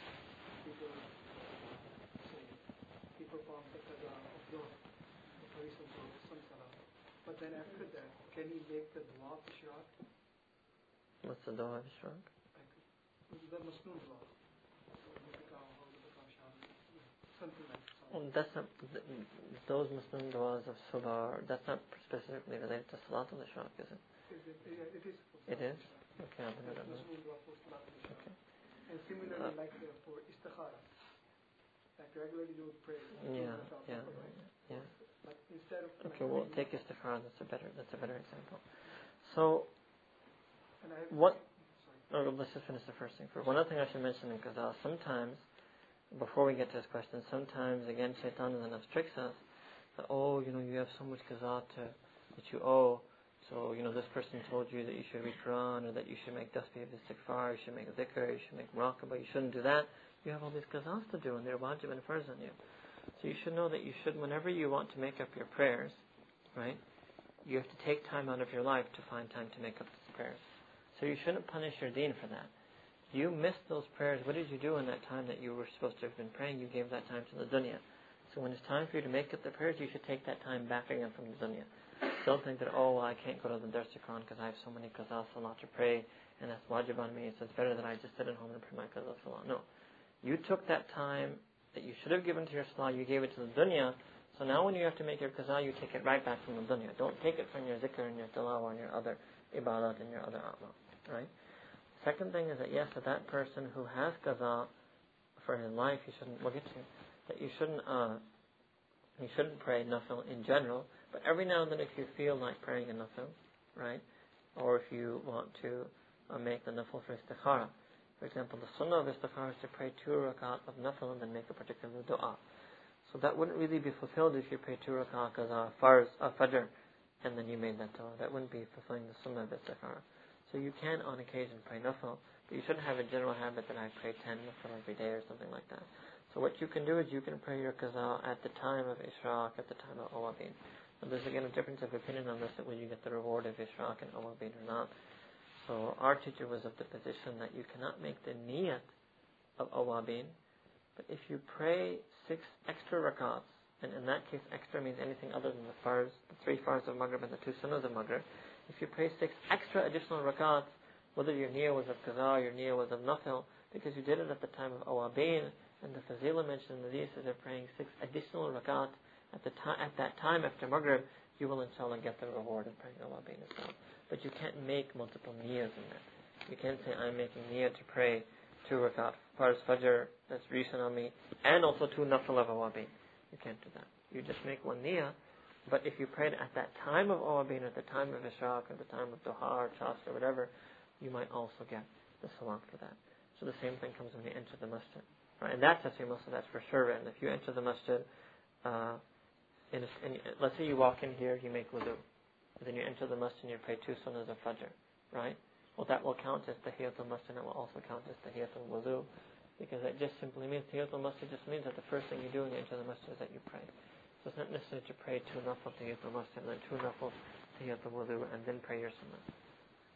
But again, in your niyyah, you're only going to make the niyyah that I'm making niyyah to pray those sunnahs.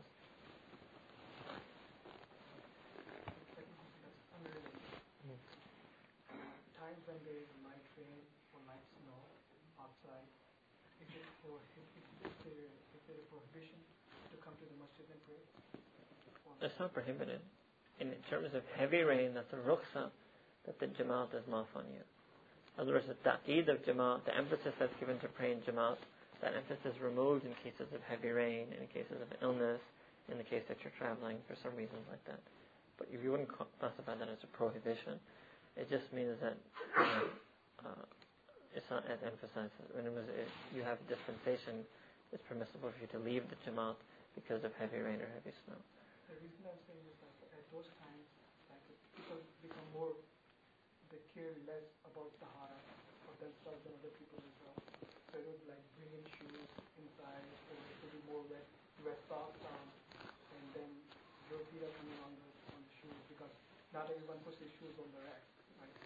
So issues like that, then again you take up with the mutawalli and the committee of the masjid. That I've noticed that there's this problem that when it snows and it rains, people bring wet shoes, and sometimes they're not careful, and they place their wet shoes in the same place that I might place my feet or my socks. And if they stepped in a puddle where maybe a dog just happened to urine, there might be some najasa. So we need to maybe replan the entrance and exit strategy of the masjid when people take their shoes off, when the carpets start, when they end. There are ways to think about doing that. That would be the solution. The solution wouldn't be that, okay, I'm not going to come to the masjid now because maybe, my feet are going to get impure. If nothing is happening, you're not liable for that. देखें आपको फंसा रहा है. You as a community here, look, the masjid has rights on every member of its community. Don't leave everything to the mutawalli, right? The mutawalli is the focal point, right? But it's a whole team. He's like the quarterback, right? But you're all a team, and unless you support him, unless you're a good wide receiver, how can you blame him for not being able to throw touchdown passes? So it's not, he's not 100%, and it's not like he's 100% responsible, and you're 0% and you're home free. Once you made that suggestion, and once you brought the issue before the committee, the board, then maybe we can say you're absolved of responsibility. But without bringing it up, then you're just as responsible. It's a communal obligation that he, mashallah, has taken the step to fulfill that kifaya of establishing the masjid. But just the fact that one person maybe took, the forefront in fulfilling that communal obligation, it doesn't change that obligation from being communal. back all the way against the wall. The brother with the glasses and the long hair. My question was, I heard from a couple of people, like, when you pray first salah, right? When you sujood, some people say that you can make a dua, and some people say you can't. I just wanted to. In first salah, you should say the sunnah tasbih, Subhana Rabbiyal A'la, 3 times, and if you have extra time, you can say it any number of odd times, preferably 5, 7, 9, 11, etc. In your nafil salah, you can make dua and sajda if you wish. Or can it be like dua for something, even in a nafil salah? Or it has to be in... I don't know about dua for something, but not for something, but you can make dua. You can make masnoon Arabic dua, you can make your own dua, so it's fine. In English too? But you still have to make the tasbih. You still have to say Subhana Rabbiyal A'la. Yeah, that's a good question in English too. I don't know. If within nafil salah, I don't know if you can make dua in English in your salah. So to look into it. That's another thing you'd probably have to ask somebody locally. But if you're saying that you can make your own dua also, Own dua, speak Arabic. Yeah, then you're in a bind and you have to confine yourself to the sunnah du'as. Unless, you may be right, maybe you can make dua. I don't know. I've never come across an issue whether you can make dua in a language other than Arabic in sense of nafil salah. All I know is that you can make dua in the sense of nafil salah. In a scenario like in Jama'ah, like in Tarawih, may happen where the Jama'ah may start and then an individual just decides to leave, and there's an open gap or open space. The jais to walk up to it. Difference of opinion on this issue.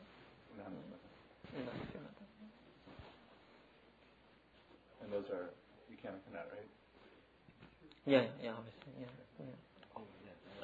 It's normally it is better, it is preferred not to, and the theory is that sooner or later somebody will come in and he'll fill that gap, right? But then some scholars have noticed that because people don't do that, it might be permissible to take small steps.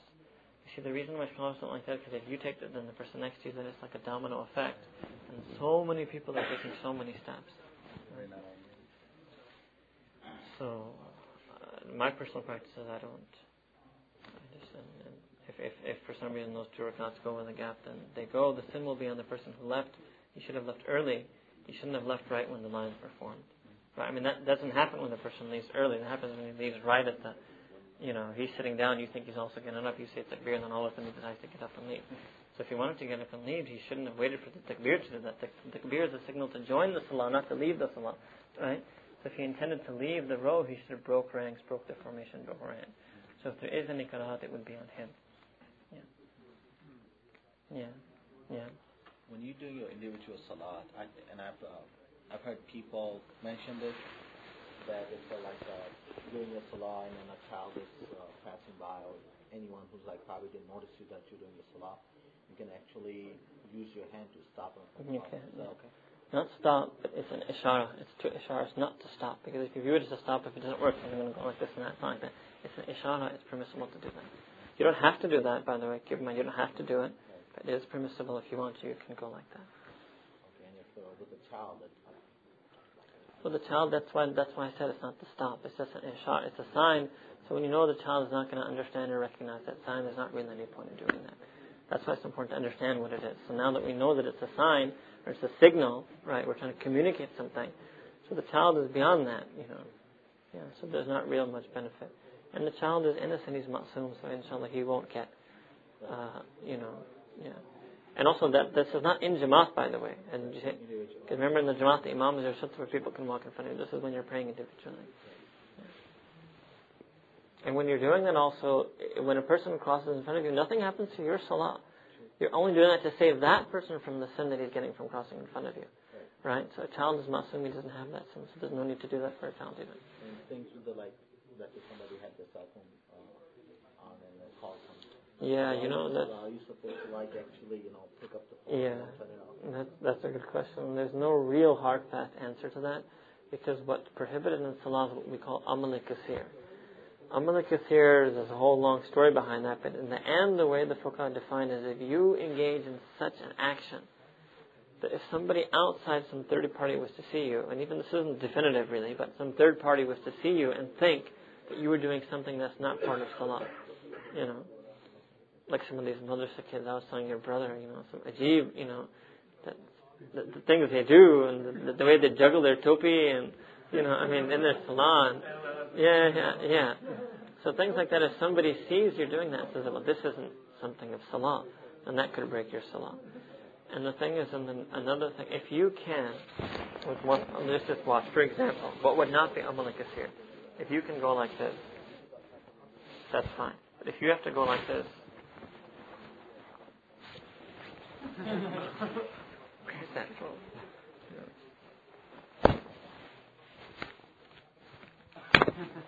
That's amalikis here. So one hand at least has to So be flip phone is going to be difficult. If you have the non-flip phone and it's already in your belt and you just need to go like that, it's okay. One hand, subtle movement, quick movement, rapid movement, it will be okay. It won't be amalikis. But if it's a lot of that, digging in pockets and stuff, using both hands, taking it, opening it, looking at it to see which button it is, that's too much. Yeah. And then, so that's why you should really, in fact, the imams probably have to add that to their standard spiel, straighten their low, set some line, shut off the mobile phones, Yeah. Yeah. People come afterwards, or people, they forget, People think they put it on vibrator, and, it's difficult, That happened to me right here once. I don't know if one or two people might have been here, I just come back to America from Pakistan. I just got a cell phone. I wasn't used to it. And even though I normally didn't bring, for some reason I brought it with me that day to Fajr. And that person just was not giving up. They weren't leaving a message, but they were just calling. Actually, they were calling from a different time zone, so they probably didn't realize. So, and I knew that it was this phone, and it was in a case. So for me to take it out, and I didn't, so I probably disturbed it. Afterwards, I actually asked the forgiveness of all the people who were there. That's all. This is what you should do, And you should just hope that Allah Ta'ala gives them enough khushu and fuzu in their salah that they can pray beyond that. Because we are people in America, people who will be praying gas stations and horns are blaring. On occasion, we have to do that. And somebody, it happens, you shouldn't get angry. Some people, I've seen people, the second Islamic, and they stand ramrod straight and they look and they point and they start getting upset. You shouldn't do that. You shouldn't get angry like that. Your point going wrong is affecting others. It is affecting. It's affecting. So shouldn't you like to save their salah, still?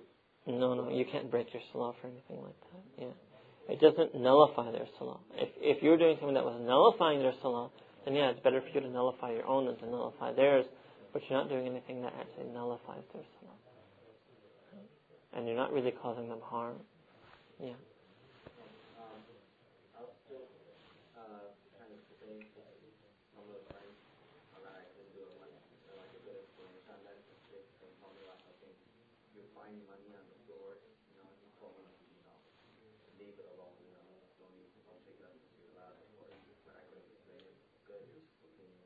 In the floor in general or in the masjid? In general. Okay. If you do find something in the masjid, then you should again alert the administrators of the masjid, and maybe they can take over that. And because a person normally, if he realizes he left something in the masjid, he knows, and he should contact the administrators of the masjid and say, I lost a spot, or I left my cell phone, or whatever it is. Because the thing is that money, look at it this way, that money is always the property of someone. And by becoming lost, it doesn't leave his property. It's still his milkiyat, it's still part of his property. So there's these things in Arabic, one is called qabza and one is called milk. Qabza means he has possession of it. It's not in his possession anymore, he lost it, it's lying around somewhere. But it's still his property, it's still his milkiyat. So that's why there are certain things you can do. If you pick it up, you have to advertise it for a number of days, right? And there's a period of time expires. If the person collects it, he doesn't collect it. If he doesn't collect it, then what you can do with it, that's the whole science. Rather than learning that whole science, just leave it where it is. That's the bottom line. Especially if it's just like a quarter or a penny or something like that. Yeah. So what are you supposed to do? Just give it to some poor person, or it's not yours to give? In the end, if he didn't collect it, you would give it, and you would make the niyat that the sawab would go to him. Yeah. But you find a quarter and you advertising that whoever belongs to. You wouldn't pick it up on the corner. So that's why I said don't pick it up. Yeah. What's the ruling on Because, but just let me finish, because the reality is that most people, even if they, like if I go back to Elgin and I realize I've dropped a quarter, I'm not going to come back here for the quarter. I mean, that's everything. I might come back the next day, right? But, so people for those small amounts of money, although still we won't say that it's left their milkiyat, but that they're really not concerned about leaving. So does it really matter then? Don't worry about it. Don't worry about it, inshallah. Yeah. I was wondering, what if there was a ruling on, what's the ruling on, if you have to go to the bathroom really badly, but you have to make it to your, jama'ah? To go to the bathroom. Is it wrong to, hold it? Yes. You can miss the jama'at, you have to go to the bathroom, because to pray when you have a strong urge to go to the bathroom is makruh. And the reason it's makruh is because you're not going to be able to concentrate on salat. Allah said in Quran, "Aqimu salat ala dhikri." The whole purpose is established to prayer for my remembrance, for Allah subhanahu wa ta'ala's remembrance, right? So that's clear-cut Muslim fiqh. You should go to the bathroom first. That's something else. The next time you should try to take care that you are given yourself sufficient time, that you have time to go to the bathroom and leave yourself in the and still catch the Jamaat. But if at some actual moment you're presented with that decision, then you should go to the bathroom. Yeah. I have a question in terms of the Shafi, now that they say Shafi were with them, right? Where in Hanafi, we're not allowed to join that call? You should pray behind them. You should pray behind them, but then you can pray your own with her afterwards. Okay, right. So with two, and then they do the song, they pray the one and make dua in the one rak'ah. So we can pray that? See, in Makkah and Medina they do it differently. They don't pray that one. But here, you should pray the two behind them. You make niyah of nafil. And don't pray the one. Because in the Hanafi madhab there is a hadith of Prophet Naha and Salat al-Butayra. The Prophet prohibited against praying the incomplete or the deficient salah, which means one rak'ah salah. So because we take that and because we take it direct from hadith, so this is one of those instances when we can't follow another madhab. You can pray the two behind them and make niyah of nafil, but don't pray the one rak'ah. From what I remember the haram, they pray three. They pray two and one. You remember? When did you go?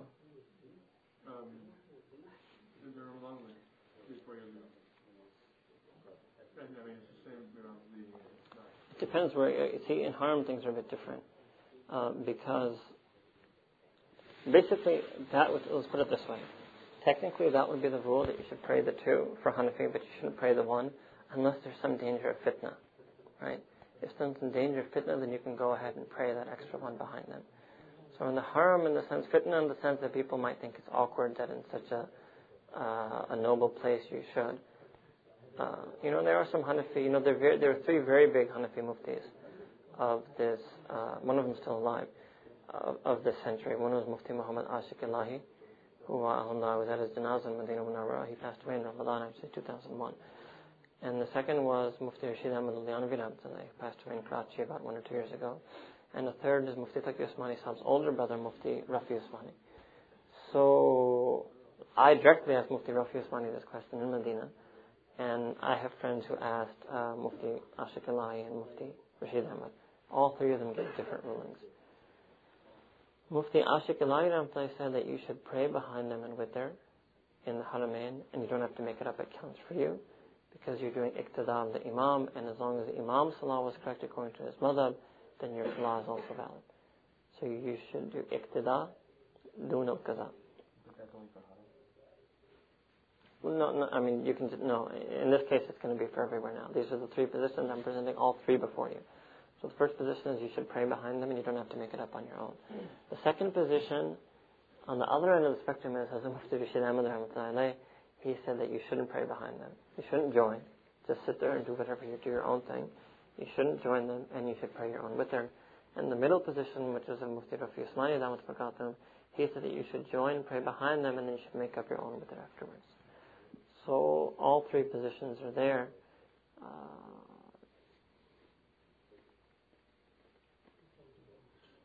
Was the question asked a general question or in the context of how you do?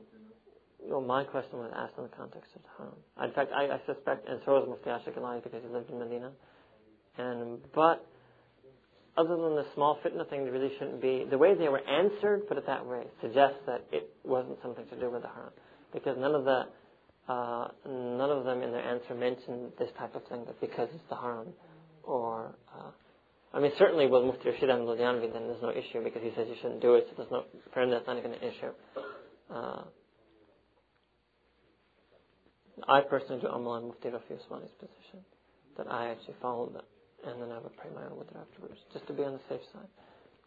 So the same position applies to Asr? No. Didn't we mention this before yesterday, or was it? Not for Asr. You can pray. Witr is a special thing, because the Hanafis have a very strong position based on the hadith that there's no such thing as a 1 rak'ah salah. But as far as Asr goes, you can pray behind the Shafi. You can pray behind any person, any madhab, at any salah, at any time. As long as his salah is valid, your salah will be valid. So like in Haram, you pray Asr at the Shafi, Alhamdulillah time, whatever you want to call it, it's fine, no problem. You don't have to make it up or anything. It 100% counts. There's a good chance maybe your witr behind them counts too, but we just don't know for sure. We just don't want to take the chance to be on the safe side and make up the witr. Is there a preferred method of making istighfar? Like, should one pray to another person, make a specific dua? There are many different ways on the sunnah of making istighfar. One is a dua called Sayyidul Istighfar. You can find it in the books. If you can recite that dua, that Prophet has given many of its merits. Another way some of the Messiah say is to recite some of the ayat of istighfar in the Quran, or read some of the passages where Allah mentions His mercy. Another thing mentioned in this is what they call Salat al-Tawbah, which just means to pray 2 rakats nafil because you feel bad about some sin you did, and after those nafil to make dua, to make tawbah to Allah to forgive you for your sins. What about if it's a major sin? Is there anything extra more you have to do after that? There's nothing that you have to do, but there are many things you can do. You can give sadaqah, right? You can give charity. You can try to do any number of good deeds. You can do nafil extra fast, right? Anything that you can do that you think that you need to offer, that you can just think that, well, if I did something bad, I should also try to do something good. But there's no specific one thing that you have to do just to get forgiven. There's nothing like that. So even for like a major sin, there's nothing specifically said that you need to do in order to expiate yourself from that sin? Yeah, there's nothing specific and exclusive that you have to do to expiate yourself from some sin. Separate from the hudud and the ta'zirat, but we don't live in a Islamic state. So don't bring out the whip. Yeah. And even that, by the way, and that doesn't qualify as tawbah. That's a whole discussion the muhaddithin have, but by and large it doesn't qualify as tawbah. The person still has to make tawbah from that sin. Otherwise, you can have repeat offenders, right? Just like you have here, you have jail, right? Person steals, he goes to jail, he comes out, he steals right again. So, fine, he did serve his time, he did get the punishment, but he didn't do tawbah from that act. So the same thing, in spiritual sins, even if we lived in that time or lived in a place like that, you still have to make tawbah separately. I see this a lot when people pray on prayer rug. Afterwards, they're just going to leave it there, they'll turn the corner. I was wondering if there's any actual reason for that. Does anybody know anything about that? I think there's an alleged reason, but I don't think anything is Well, I know that some people say that if you don't, shaitan will pray there. And then one alim I know in South Africa, he said, well, if that's the case, people should leave their prayer rugs unfolded all over. We want shaitan sitting on the masala, right? But there is something there. It says, one of the small things on my list I never got around to asking. I probably would have had many opportunities I could have asked this, but I don't know. I never remember it when it comes time to ask. Sometimes when you sit in front of these big scholars, you just you forget a lot of the things that you were thinking of asking them, and a lot of the things seem trivial, and then you only really ask them the 1 or 2 things that you really need to fix your own self. But that is a point of intellectual curiosity. I would just say that although we don't know the reason, we shouldn't really dismiss it, because I see so many people doing it. You even see some ulama and people like that doing it. So maybe there is some hikmah behind that. So we'll just say what we do in this, what we call this in fiqh in Arabic, tawakkuf, which means we will just hold back, we will refrain. We don't know either way, it's sort of under investigation. We won't say it's something that we necessarily have to do. We won't say something that you shouldn't do just because we don't know the reason. It's something that we need to bring up before somebody and find out, what's this thing that we see this practice. Possibly an internet search might actually generate an answer. It's possible. Ask Imam. Probably somebody should have asked them this by now, right? Or if not, then you could ask. Right? There's this place called askimam.com. Ask and see what they say. Yeah. 1, 2, okay. Oh, okay. We're just going to go from the right and we're just going to go this way once. Okay, sorry. Go on. I think it's a battle of the wills between me and you, right? Who can last longest? It's like 40 of you against one me. Go ahead.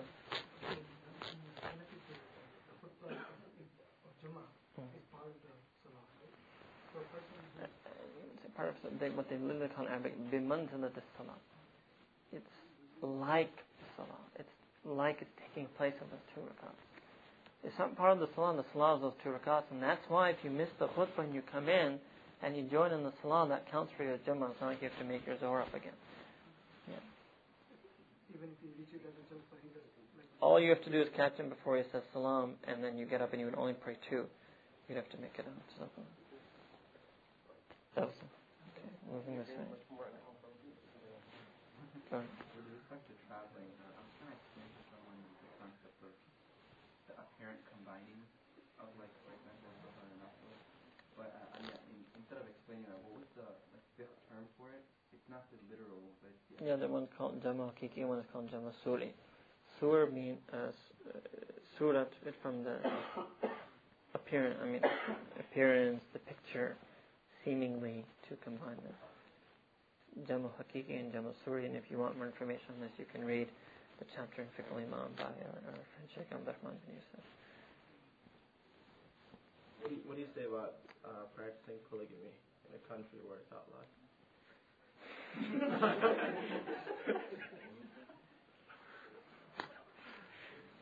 Are you married right now? No. Okay. I think let's try to practice monogamy first. Polygamy is permissible in the Sharia. And it's very funny that a lot of, some of whatever hardcore scholars or what you want, they say that it's apologetics to say that it's only if you can treat your wives equally, but it's not apologetics. Does that mean you have to love them equally? Because that's not humanly possible. But you literally do have to treat them equally in terms of the accommodations you give them, the clothing you give them, the money you give them. You have to treat them 100% equally. So most people in this day and age are unable to do that. I found 2 type of communities from 2 opposite ends of the spectrum whom I travel on the Muslim world who can do it. And unfortunately, the Americans aren't one of them, and neither are the Indo-Pacs. One is the Saudis and one of the Somalis. The Saudis literally, when they marry more than one woman, they make a house. Each floor is exactly the same. I have relatives who are Saudi. Actually, my mother's sister, she married a Saudi Arab Makkawi, right? So I have Saudi, half Saudi, first cousins or whatever. What will you? So they literally, my aunt is his only wife, don't worry, but you get to know about Saudi culture when you meet that side of the family, right? So they literally make, let's say they have 3 wives, they construct a 3-story house. Every floor is exactly the same, down to the tile, down to the fitting, down to the fixture, everything, right? The amount of money they give the woman for her monthly expenses is exactly the same. The car, the driver, whatever the number of servants they get is exactly the same. Then over time there are differences because that woman, now she has her money, it's up to her. She gets a red couch, the other one gets a blue couch. One might spend more on her clothes, one might spend more on this. So over time differences will come then in the decoration of those 3 apartments. But he gave exactly the same thing to them. And then about the nights that they spent, they're very meticulous about spending the exact same number of nights with their women. So I'm saying the Saudis do that now. That shows that sometimes you need a lot of money to be able to treat numerous wives equally. But the Somali example is the other way. They live in one house, and they all have only 1 room each. Because they don't have, and by and large, as a whole, the Somali people don't have the type of money that as a whole the Saudi people do, right? So the way they do it, they live in a sort of extended sort of family type system. There's one small dwelling, right? And let's say there's 3 wives, so there'll be 3 rooms. Each wife has 1 room, and the husband doesn't really have it. He just lives in those 3 rooms. But they're also very meticulous about giving the same amount of money, even though it's obviously much less, right, to each of those 3 wives, and about spending the same number of nights in those 3.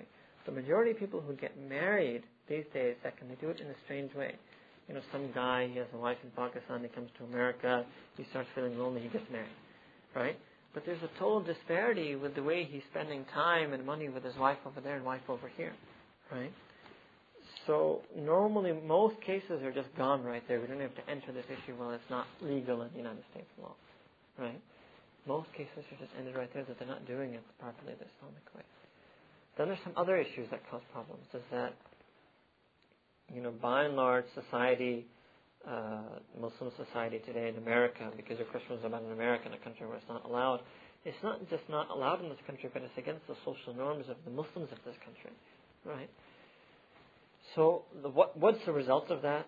The result of that is the person ends up treating one of his wife unequally. One is like his official wife, the one he takes to gatherings, he takes to parties, whatever it is, right? And the other is his kind of hidden, unknown, the secret second wife that he had, right? And that's another issue, whether that's also part of the Sharia equality. Technically, it wouldn't be that you have to take, you have to sort of go around in public with each of them equally. But it does affect the psyche of the woman. There's very much the second wife status. See, in the Saudis, it's not like that. They're more like co-wives or something like that. In the Somalis, it's the same way. In these type of cases, it's very clear who's the wife and who's the second wife, who's the secondary status wife. So if you take urf, and some fuqaha do say urf, which means practice or custom, has a role in the Sharia. Well, if then the urf of that society, she's clearly second level status, then he's not treating them equally. Isn't their standard of living based on the way they lived prior to the nikah, though? Or totally reset if you have more than one? Because if you just marry one woman, then you're responsible for maintaining her lifestyle the way she was living prior to her nikah. But now you're saying, say one was really well off and one was really No, it's not like that. Like wife number one is rich, that's why you give her 10,000 a month, and wife number two was poor, that's why you give her 100 a month. Because now they're your wife, they're you. The very fact that she married you, she's gone up in the social status because she's now your wife. So she is entitled to get that equal amount of money, or money or whatever it is, house, car, clothes, whatever that you give the other one. How about the issue of respect? Meaning, legally you can't. The society, other than the Muslims, society won't show the other. No, if in Muslim social norm, she's not considered second class, and the legal thing wouldn't matter. Yeah. The legal thing wouldn't be urf. It wouldn't fall into urf. Yeah. When we're in Salah and we're making our rows, usually when we come from sajda, people get displaced from the original position. Can we realign ourselves while we're in Salah? Somebody might come a little bit forward than he. Yeah, okay, sure. A little bit you can. A little bit. Taking small steps, and don't take never take more than 3 steps in a row. Can you realign the person next to you? No. You can't realign. You can't do anything to a person next to you.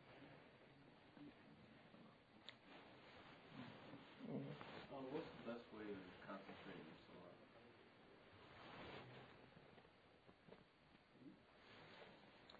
There are many things that the ulama write about concentrating in your Salah.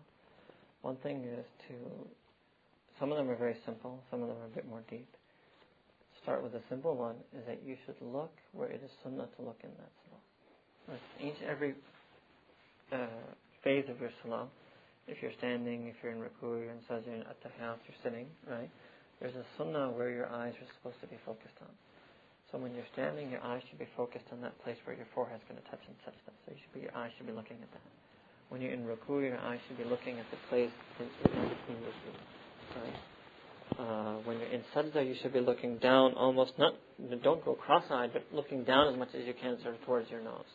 And when you're at-tahiyyat, your hands should be looking at your lap, at sort of this front area of your lap. So some people find just guarding their gaze, right, or making themselves look where it's sunnah to look in the salah, that helps them concentrate in the salah. Another thing is to do more and more zikr throughout the day. And we're moving to the more deeper stuff. Because Allah Ta'ala said in the Quran, Aqimu salat and dhikri, that the purpose of prayer is established to pray for Allah's remembrance. So unless you train your heart to be able to remember Allah, then you're going to be absent-minded in salah. This is the very reason our Mashaykh teach people to make dhikr. That the more and more you are able to do dhikr, if you make yourself a zakir, then if you're zakir in salah, then you'll be concentrating. When we're not concentrating, it means that our hearts are absent. Our bodies are present, our tongues are present. Our tongues are, in fact, reciting Quran. Our tongues are doing dhikr. But still we feel that we're absent. So it means when is this absent? It's our heart that's absent. Right? Everything else, our entire body is doing, physically it's doing dhikr in the sense that it's not eating, it's not sleeping. You can't respond to a salam. Your tongue is reciting Quran. So it's your heart that's absent in salah. So we have to spend some time training our heart to make the zikr of Allah subhanahu wa ta'ala. So you should sit down for 10-15 minutes a day and practice the silent zikr of the heart, where you imagine that your heart is simply remembering Allah subhanahu wa ta'ala. Just like a person who doesn't know the fiqh of salah. So you can't just keep praying nawafil. He needs to sit and give separate, mustaqil, dedicated time to learning that fiqh in order to build the body of the salah. Just like that person who feels is absent-minded in salah, he needs to give separate, specific, dedicated time to making dhikr so that he can build the spirit of his salah. Another thing that is helpful is that if you come to the masjid early, number one, if you pray in Jamaat, that will automatically increase your concentration in salah.